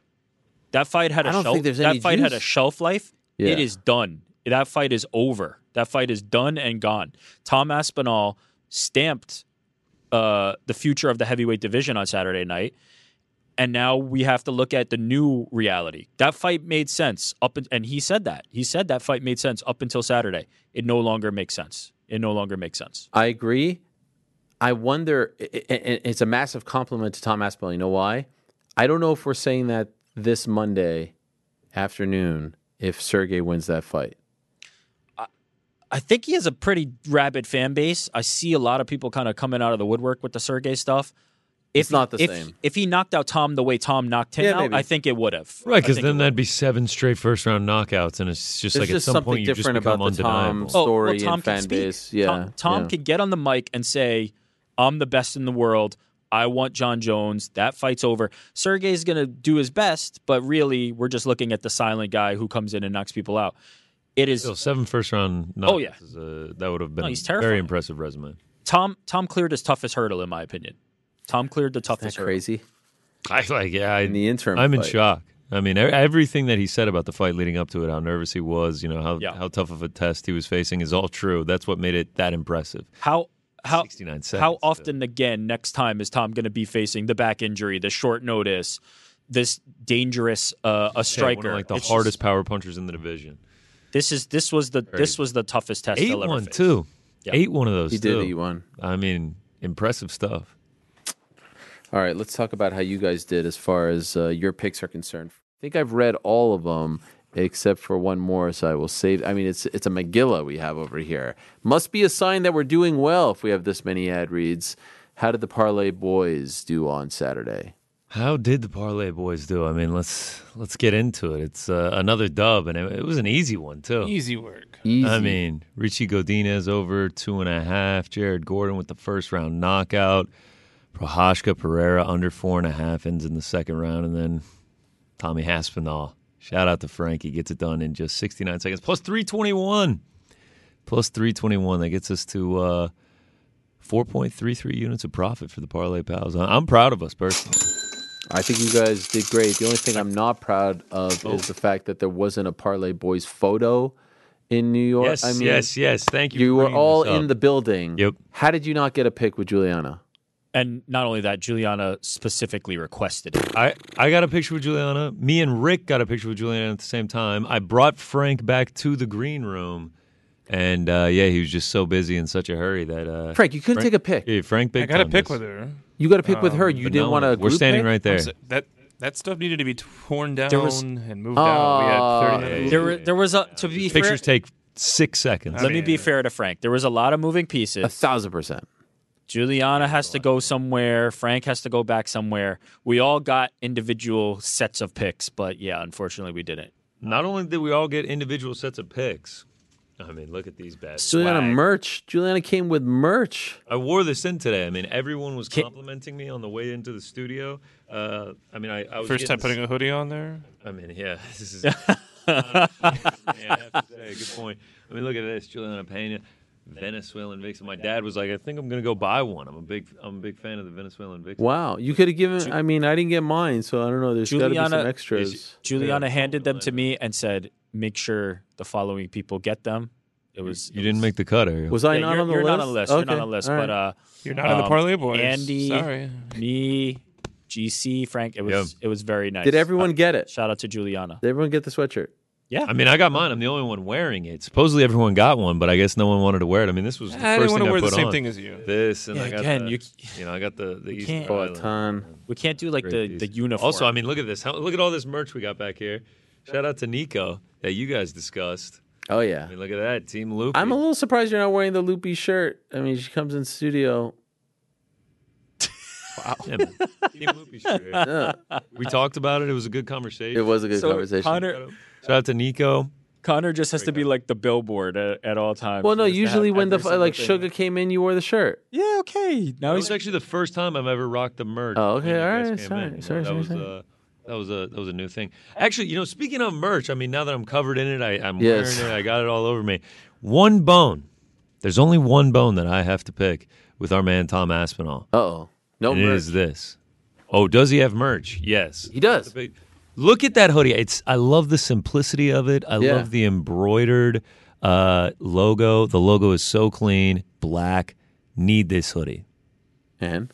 I've tried to order it multiple times. It only ships in the UK. Come Can't put in U.S. shipping. Tom. Need that hoodie. Excellent hoodie. Plain, simple. You can wear it with whatever. One of the YouTubers will help you out with that. Oh, you're saying someone buys it in the UK, Sends it to and you. then sends it to me? I'll pay. I'll pay $100 for shipping if I have to. Great hoodie. That's the only bone I have to take. Man. That is money. We should have. Is that our money segment of the week? The shirt. Well, I mean, Tom Aspinall is the That's Money moment He is. of the weekend. I mean, there is absolutely no doubt about that. I mean, look at that. Oh my Look at that. I'm glad you asked about the shoulder thing there because that was amazing. That was great stuff. I love that he was just said he was just trying to show respect, but it did feel like It felt like I'm good about to song. take you to school. Yeah. you think he was big brothering him? No, I actually don't. He doesn't seem like the type. I just think it was like him. I just love showing that love. Sergey immediately was just like, yes. Yeah. He Doing this. I liked that he did it right away because at the press conference, Tom, they do the face off forward to camera. They do the face off face to face. Then they turn to camera, and when he did, Tom pulls him in for the hug, and Sergey just like kind of stonewalls it. He's just like standing there.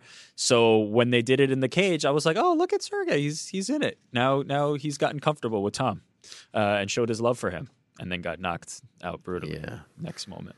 By the way, I mentioned this at the top, and we'll get to the rest of your picks, GC, in a second. Yeah, but sure. Thoughts on the stoppage in the main event? Horrible. Okay, so actually, this is really? interesting. Wow. The Yeller and agreeance here. When we watched it live on the watch party, when he was landing the elbows like over and over and over again, and then when Yuri fell back, I literally said, I was like, oh, Yuri's out. Like I thought he was out watching it in real time. Now seeing like a replay and everything like that, I see where people are complaining and everything, and him popping back up. But in real time, I had no issues with it. Really? And Yuri doesn't have issues. Well, okay. I'm so happy. I am so happy you brought that up, Frank, because in real time I was like it still felt like he was defending, scrambling, obviously rocked, obviously hurt, but we've seen moments. It didn't feel clean, right, for a fight of that magnitude. And honestly, when people say like, oh, it's a title fight, you should let it go. No, to be honest, all fights should be ref the same. It doesn't matter if it's a title fight or if it's the first fight of the night. Like, it should be the same standard. But yes, of course. And then we see the replay, and I'm like, oh, this is definitely premature. And then we hear what Yuri says in the cage, and everyone's like, oh, well, if Yuri's okay with it, then we can't. I was like, it's possible Yuri was just being a good guy and to mention that moment, and behind the scenes, he's like, fuck, he's just not that kind of guy. So don't tell me Yuri was okay with it. I saw what I saw, and Mark Goddard, in my opinion, is the best referee in MMA. Damn straight. He's the best referee in MMA right now. However, if I can be so brash as to say, I thought that was premature. From my point of view, and watching it multiple times, it still felt like there was some fight left to be had. Can the Peanut Gallery speak up real quick? Sure. Well, I think Didn't he say I was out. Like, he admitted, like, I was knocked out. Like, I was out. Bruh, this is like 15 seconds after the fight. Like, what are you expecting the guy to say, you know? The easiest counter argument to the idea of, yes, Yuri is saying that, and yes, we should respect that, but that isn't the objective truth potentially of the situation, is if somebody is knocked out and then goes, no, I was fine, right? We can't just take somebody's word for it. That's not the reality of what's happening in the cage. There is an objective truth. Now, how fine that line is very fine and very difficult, and why Mark Goddard has an extremely difficult job, and 99.99999% of the time gets it right. I disagree with this one. It did not feel, and I'm happy to hear you say that, because I was about to pounce. If you were about to say the stoppage in Alex and Izzy was too soon, and then this one wasn't, I was ready to jump. So yes, based on my, it felt like that was the popular opinion, that it was that it was a terrible stop. It sounded like you were about to say, I saw it, I did this, and then I switched it, and I'm glad you didn't. I saw far more people saying that it was a terrible stoppage than I saw people agreeing with it. I couldn't believe it. The optics of it. I mean, he got dropped bad, and then he got like 12, 15 elbows into his head, and then he fell backwards. I thought he was out in real time. He fell backwards, but he's falling backwards on the strength of like being pushed over, off balance. Like, there needs to be more there to have a conclusive ending, in my opinion. Again, if we're going to choose, if I am forced to choose, and fighter safety and all these things are the highest priority, I'm going to take that over a late stoppage anytime, and I'm willing to accept outcomes like this, right? If I say, hey, I care about the health of the fighters, I care what the outcomes here are, and the alternative is he lets it go on too long and Yuri is forever changed, I'm okay with this. I'm willing to accept certain times that this is going to happen. But if we're just looking at it in a vacuum, too soon for me. Way too soon for me. And the truth is, like, you know, where does Yuri go from here? You know, the consequences of, I agree with you, safety, all that, but like when you just... He wasn't going to recover from that. Let's call it what it is. Now, we've seen him in tough spots against Glover Teixeira, real tough spots, and come back from it. So we've seen people recover from way worse. It's not impossible. Very unlikely. But I'm willing to accept those outcomes. I'm willing to accept sometimes it is going to be a little bit too early. It's a tough spot. It's a tough job. Toughest job in sports, being an MMA ref. It's impossible. It is impossible to have a clean record. You cannot be perfect. Yeah, of course. That's my defense of Goddard there, is that in real time, the optics and everything, I thought Yuri was out. And maybe I'm in the minority thinking that, but that is what I thought watching it in real time. I can see what everyone is saying, watching it back in slow motion and all that. No, real fast motion. I was sitting there 10 feet from it. It was like the arena was baffled. I forgot that you were there. What was the atmosphere like when I had heard from fellow friend TST that Pereira was a gigantic star in the building, massive pops every time they showed him on the screen. Is that accurate? I mean, honestly, it was lit the whole night. Like the whole arena was on fire. From jump. As soon as the main card started, it was on. Who was the biggest star? Were there a lot of British fans? Yeah, maybe Alex. Were there a lot of UK fans? Hard to discern. Everybody was going crazy. I mean, is it true that the biggest pop was for Tucker Carlson? Yes. Actually, you asked me who's the biggest star. It was definitely Trump and Tucker Carlson, actually. K-Rock, too. And Dana, whole squad. It was a whole freaking Don Jr. You need to get Trump in some in the fighter gear. Don Jr. walk. I mean, it was a whole freaking walk out there. Yeah, I know you. I stand corrected. I saw that on Twitter. The best part about my tweet about Tucker Carlson was the amount of people that thought I was being serious. I didn't see your tweet. I thought you were being serious. What was your tweet? Stop it! Should I go take away? I didn't. My tweet was I quote tweeted it. TNT posted it, and I wrote like, "Ayo, shout out to Tucker Carlson for making that walk." That's Frankie's guy. Making that walk. That's a great tweet. I was like, but this was the best part.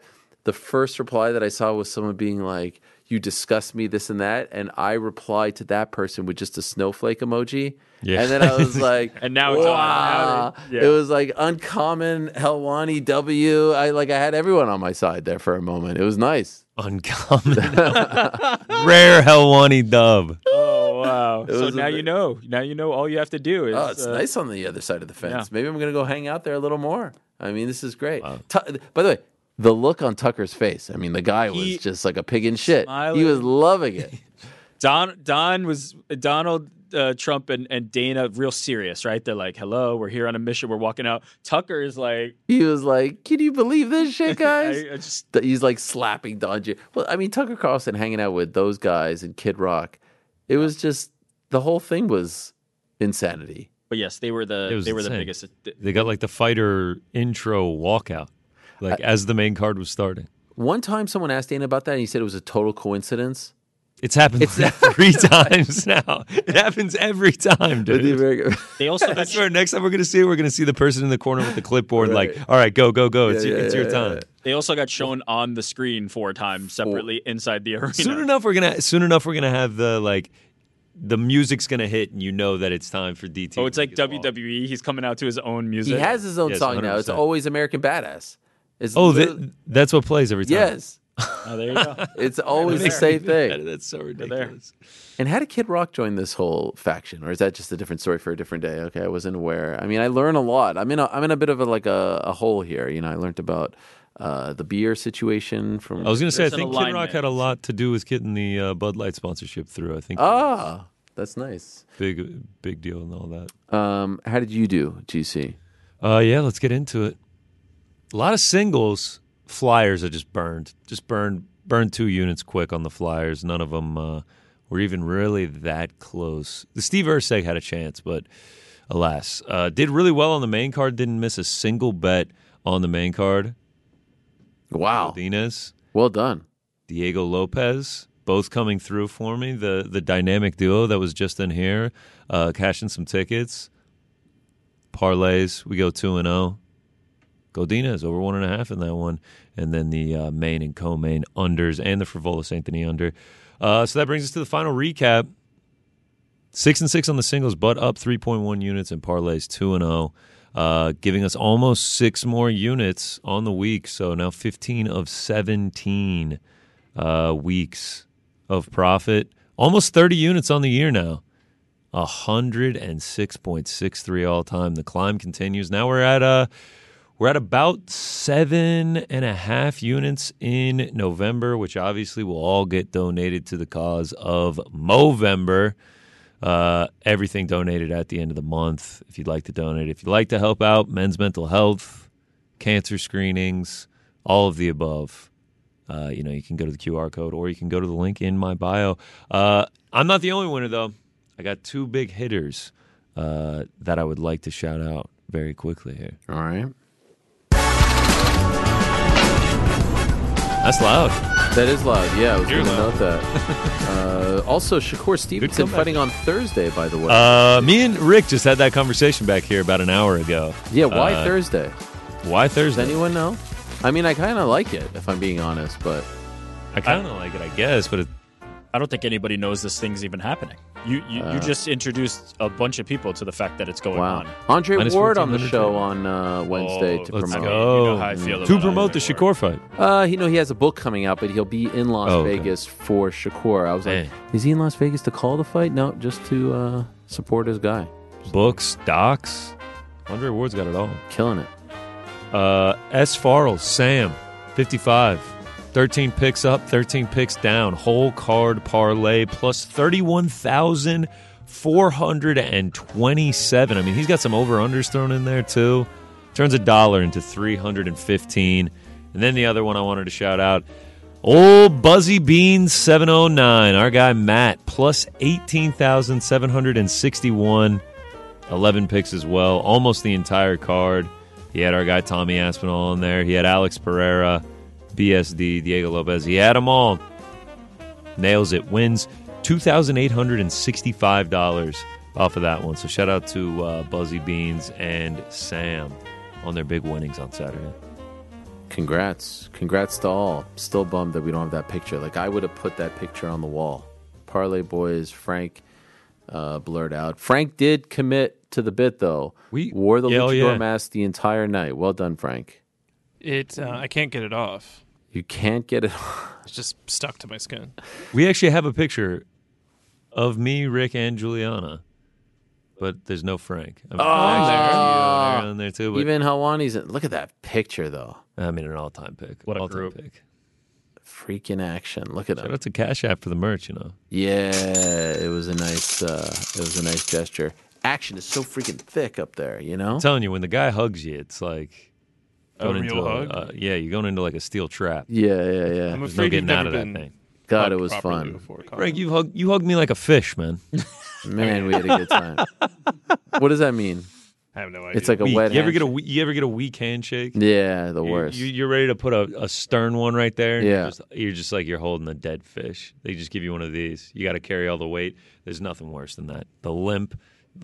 It's just a big turnoff. By the way, it has just occurred to me why Shakur is fighting on Thursday. F1 in Vegas this weekend. It's actually brilliant. Don't want to overlap. No, it's the build-up? It's to give people something to do. This is a huge deal. They've been building this thing. All right. F1 in Shakur Vegas. Thursday. You're there. Apex 2 p.m. start. Does that have to do with F1? I would be shocked if it doesn't. Yeah, you never see the 2 p.m. start. I mean, It's great- an ESPN great for all of property. us, but- This is a big weekend for Vegas. This is a big weekend, so that's why it's happening. Frank, what was the highlight of your Friday night? Oh, man. The entire show, man. Like, the energy that was felt in that room was amazing. Yeah, I was expecting something a little more detailed. great than answer, it's Frank. like, wow, it's like, Wow. Did you want the honest answer? sure, yeah, that's why I asked you. I mean, it was good to see you in a good mood. Oh Very wow, happy, very elated. Wow. wow. No, I mean, there's. Am I usually in a bad mood? I asked. Am I usually in a bad mood? Wow, man. No, like it was good to see you feel the positivity in the real time. You reflected on that. On Yeah, Friday. no, I You were did. feeling it. Yeah, no, I did. All right. Just gonna show Now, do you want the myself out dishonest here. answer? No. I like Okay. it. I like it. What about you, Rick? What was your favorite part? It was probably the reaction when Dylan Dennis first came out. That was great. It was great in retrospect because in my mind, I had this whole thing that I was going to do these big intros. And I joked with Joe about wait, after. But him crashing and then the pop of oh, shit, was People actually. seeing it felt big. And then obviously you're doing the intros for the next ones, which were all great and everybody was excited. But it was the surprise of the Dennis one for me that it kicked into a different gear once that happened. Yep, 100%. And the pop for Cheeto was probably the loudest. By far. The Cheeto Right? pop was incredible.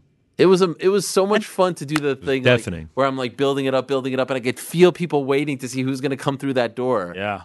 They really need to steal this idea for the fights. Just have a secret card. Yeah. No, all right, fine.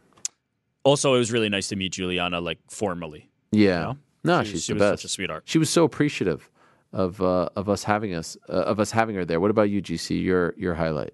Yeah, a lot. I mean, the Cheeto pop was absolutely incredible. My family being there, getting to kind of see the madness. I don't think they've ever sat through a full episode of the MMA Hour, so them having to That sit through surprises one and me, getting if I'm being honest. and getting to see it all live was fantastic. Getting to meet Juliana, the Parlay Pals all getting together was great. I mean, all the guests were great. It was a trip going back into the green room, just popping in throughout the show, and there was just a different collection of people every time doing, The various activities in the back. It was hilarious. Nice and the vibes activities. were just immaculate. The vibes were immaculate. I think you nailed the lineup. It was just a perfect mix. It was just a perfect mix. That could not have gone better. Capped off with Cheeto and Action together. I was going to say Action Bronson forcing all of you guys to stand up, and you and Cheeto kind of being unsure, and Bronson just being nope, we're standing up. And then the Bronson Mel Gibson story, and Cheeto chiming in and being I got COVID, 2nd degree COVID because of Mel Gibson. That was also great. I can't say enough about Action Bronson and how great of a human being he is. He heard us talking about him being on the show. I didn't ask him. I wouldn't dare. And then he texts me and he's like, yeah, of course I'll be there. Wow. Manifested. Went surfing in the mall after the show. Yes, went surfing in the mall. He's effortlessly cool. At this juncture, he is probably listening to us talk about him as he's swinging an 85-pound hammer. Yeah, hammers. In his, He's picking up some stones, just some heavy stones. This is 1,000% happening. No, it was great. I loved it. I can't wait to do it again. Next time we do, we have to have a merch, table and all kinds of fun things. That's the best part. We'd have. It can be even better than it was on Friday. We even have we got these stickers here, like from the YouTube chat. Shout out to the YouTube chat. I was actually I met a young man named Brandon. Shout out. And Adam he as told well. me about the MMA Hour Discord channel. And I signed up for it on Saturday while watching the fights. And I met a lot of great people there. So shout out to them. And they want love on the YouTube chat. So I'll say shout out to the YouTube chat. We appreciate your support and your positivity. We do have breaking news, Frank. We now have 2 moderators on the chat who are part of the community. Is that not right? That's right. And they have a banning quota that they have to meet every day. Okay, perfect. It's Brandon and OC, right? I've always pronounced it as OSI, but okay, yeah, it's very possible. No, I don't think it is OSI. Shout out! It's capital O, lowercase si. So I feel like that's who, if I'm not mistaken, he was in Dallas, and you gave him the microphone, and he said, "Shout out to the YouTube chat." Oh, when did I do that? In Dallas. Wow. Yeah. Which part of Dallas? Oh, when we were at the open workout. Yeah. All right. Maybe I'm wrong on that. A lot of people talking right now about the fact that Rick and Connor and the rest of the crew haven't signed up, but Frank was in there on Saturday, by the way. So nice. I recorded a video for them. You did? What you get? Yeah. All right. Sweet. Well, I've been in there. I've been in there throwing. Everyone was on very good behavior, and they have promised us that they are going to. Actually, Frank is in there right now. I don't know how he's doing his job and chatting at the same time. Wait, the YouTube chat or the Discord? They promised us to be positive, to be supportive, to not troll, to not be mean people. So I believe them, and I'm very happy that we have moderators now. This is great. It's no longer a rudderless ship. I also is there going to be like a YouTube versus Discord? No, it's the same people. Rivalry? Same people. Oh. Discord's where it's at, though. We've just gotten confirmation it is pronounced OC. We didn't need that. Just got it. All right. Also want to give a hearty congratulations to our good friends over at St. Pat's Athletic for the big dub yesterday. Shout out to the boys. This is not the same sport. Wow. Yeah, I was watching. Were you watching? Beat the Bohemians. Watching, but I did send a few messages off to our boy Carl. Shout out to Carl Stafford from St. Pat's Athletic, the operations manager. He's the man. Been our lifeline for St. Pat's, and can't believe fifth time winning it. We did it. We freaking did it, boys. Well done. One of these days we'll go to the stadium to watch them compete. 43K record-setting attendance because of my promo. Let's go. My TikTok promo. It sure as hell didn't hurt. Yeah. That was one heck of a promo. But shout out to the boys. I'm now in the chat as well. Okay. Just wondering, this comes from AL. Just wondering if we got any update on the Iron Turtle interview. Oh, wow. Yeah, there's been... impressing you already. Actually, I got his...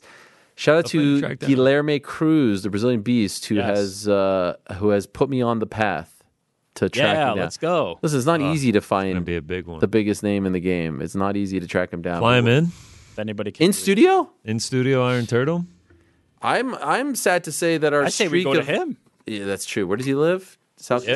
Yes. We wanted to do more live shows. Let's do it from the Iron Turtle's compound. I'm sure he's got something crazy going on. Let's see where he's fighting out of these days. I'm sad to say that I think our streak of in studio guests is coming to an end on Wednesday. Since last Monday, 2, 4, that's 6, 10. We've had 13 in studio guests since last Monday.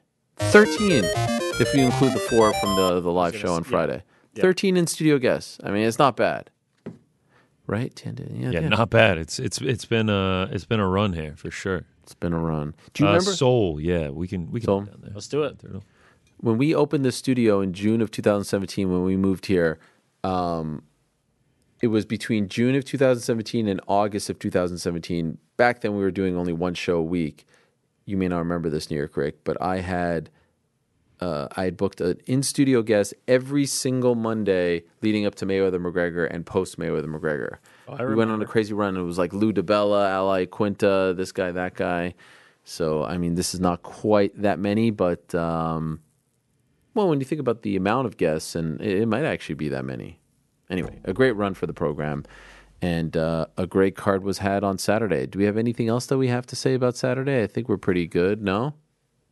No, I don't think so. I think we're good, man. And a fantastic card. 5 knockouts on the main card. I mean, didn't even see a third round. A ton of fun. Yeah. I loved it. I had a blast. Yeah, it was a good one. Shout out to the watch party. You guys did a great job, as always. Baby, give it up. Give it up. Baby, give it up. Na na na na na na na na na. We need a new video. We need some new sound. We need Casey and the Sunshine Band to go in and record the. Oh my God! For us to play, we need that. Oh, I'm ashamed to say, I don't know if Casey and the Sunshine Band's still alive. All right. Of us, I feel like only Frank would know this. Way to be morbid, man. I mean, I don't want to say something and someone's like they. No matter what. Casey and the Sunshine. It's not quite. That's like the when Ariel asks you your favorite part is. Hey, Harry Wayne Casey. 72 years old. Still kicking it. Yes, there he is. Still kicking it. Now, the Sunshine Band has Opa-locka, had Florida. a little bit of change. No, this is going to happen. We need to Jerome make this Smith happen. on guitar. I mean, the scenes. Rest in peace, Jerome Smith. If he fights and wins in the UK, Oh, my God. I mean, it would be. There's nothing like it. To say what you will about the American crowds, there's nothing like if you win there and they'll start dancing and singing in your honor. It would be incredible. Champion, as headliner, as pay-per-view draw. I mean, it would be. The thing is, I feel like there's no chance, and rightfully so. I will say Jones ain't going to the UK. No. That's the thing. Why should he? Exactly. So, John like, if we Jones. want to see Tom Aspinall fight in the UK next, it's not going to be against John Jones. Correct. Do you know what I mean? I'm not even thinking next. Like this, I'm expecting this run to go for a bit. Yeah. So Let's yeah. hope so. Let's hope so. At what point does Tom Aspinall stop coming on the show? Like, when does he get too big for? I'm wondering, man, because it's been an incredible saga. I mean, Yeah. all the way back from like before the fight in London in March of 2022, and then after the injury, he had a very emotional interview on here. Was very open, and Yeah. then the comeback, and now this. I mean, it's been an incredible story to watch unfold. I've got more faith in Tom than that. He's a lifer. Back on the Monday too. Tom's a lifer. Yeah. My favorite thing about Tom is like he's just this giant, terrifying man, and he's just so open about just crying. Feelings. Yeah. He's like, oh yeah, just cried all night. It was great. Crying, being afraid. He's like, yeah. If you say he's you're just an not open afraid, guy. what do you talk? Like, I'm afraid, but I'm motivated by it. He's the man. He really is the man. And I should shout out and thank you to Casey for reminding me of this. I guess I just kind of skipped through it when I was reading everything. Shout out to our good friend of the program, Vyacheslav Borshev, Slava Claus, who had a great performance on Saturday. Unfortunately, ended in a draw. But deep in that third round. Yeah, him versus Nassim Sadikhov was quite the fight. Fight of the night, well deserved. I think in total they gave out like 7 or so performance bonuses. I mean, it was a wild night of fights at MSG. Those MSG cards just always crazy. Just always crazy. They have hit a home run every time they've been to MSG. How about Poatan? 2 MSG headlines, 1 other win. Title victories. And 7 fights in the UFC and made his debut at MSG too. 2 different belts. No, a win over the current middleweight champion. It's absurd. It's legitimately absurd. He is a freak. And in conclusion, we're talking about bonuses, just to hammer home how this journey has gone for Tom in the last couple of years. You showed us a video, Rick, of him finding out after that September of 2021 fight at the Apex that he got the $50K bonus. Look at this video that was posted today on Twitter. It's unbelievable. We got sound? Yeah, let's put some sound on bring it up. Yeah, I just want to get the emotion. Start from the beginning, if you don't mind, Andy. Sorry about that. This is Tom finding out that he got the $50K bonus just 2 years ago. Hey, Tom, you got performance of the night. I did? Yes. Did I really? Oh, ring your mum. Look at the emotion there. And there's his dad hugging. I mean, this is just amazing.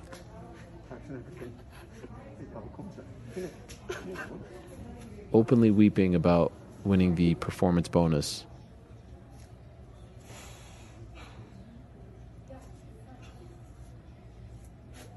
Incredible. That was in September of 2021 after his win over Sergey Spivak.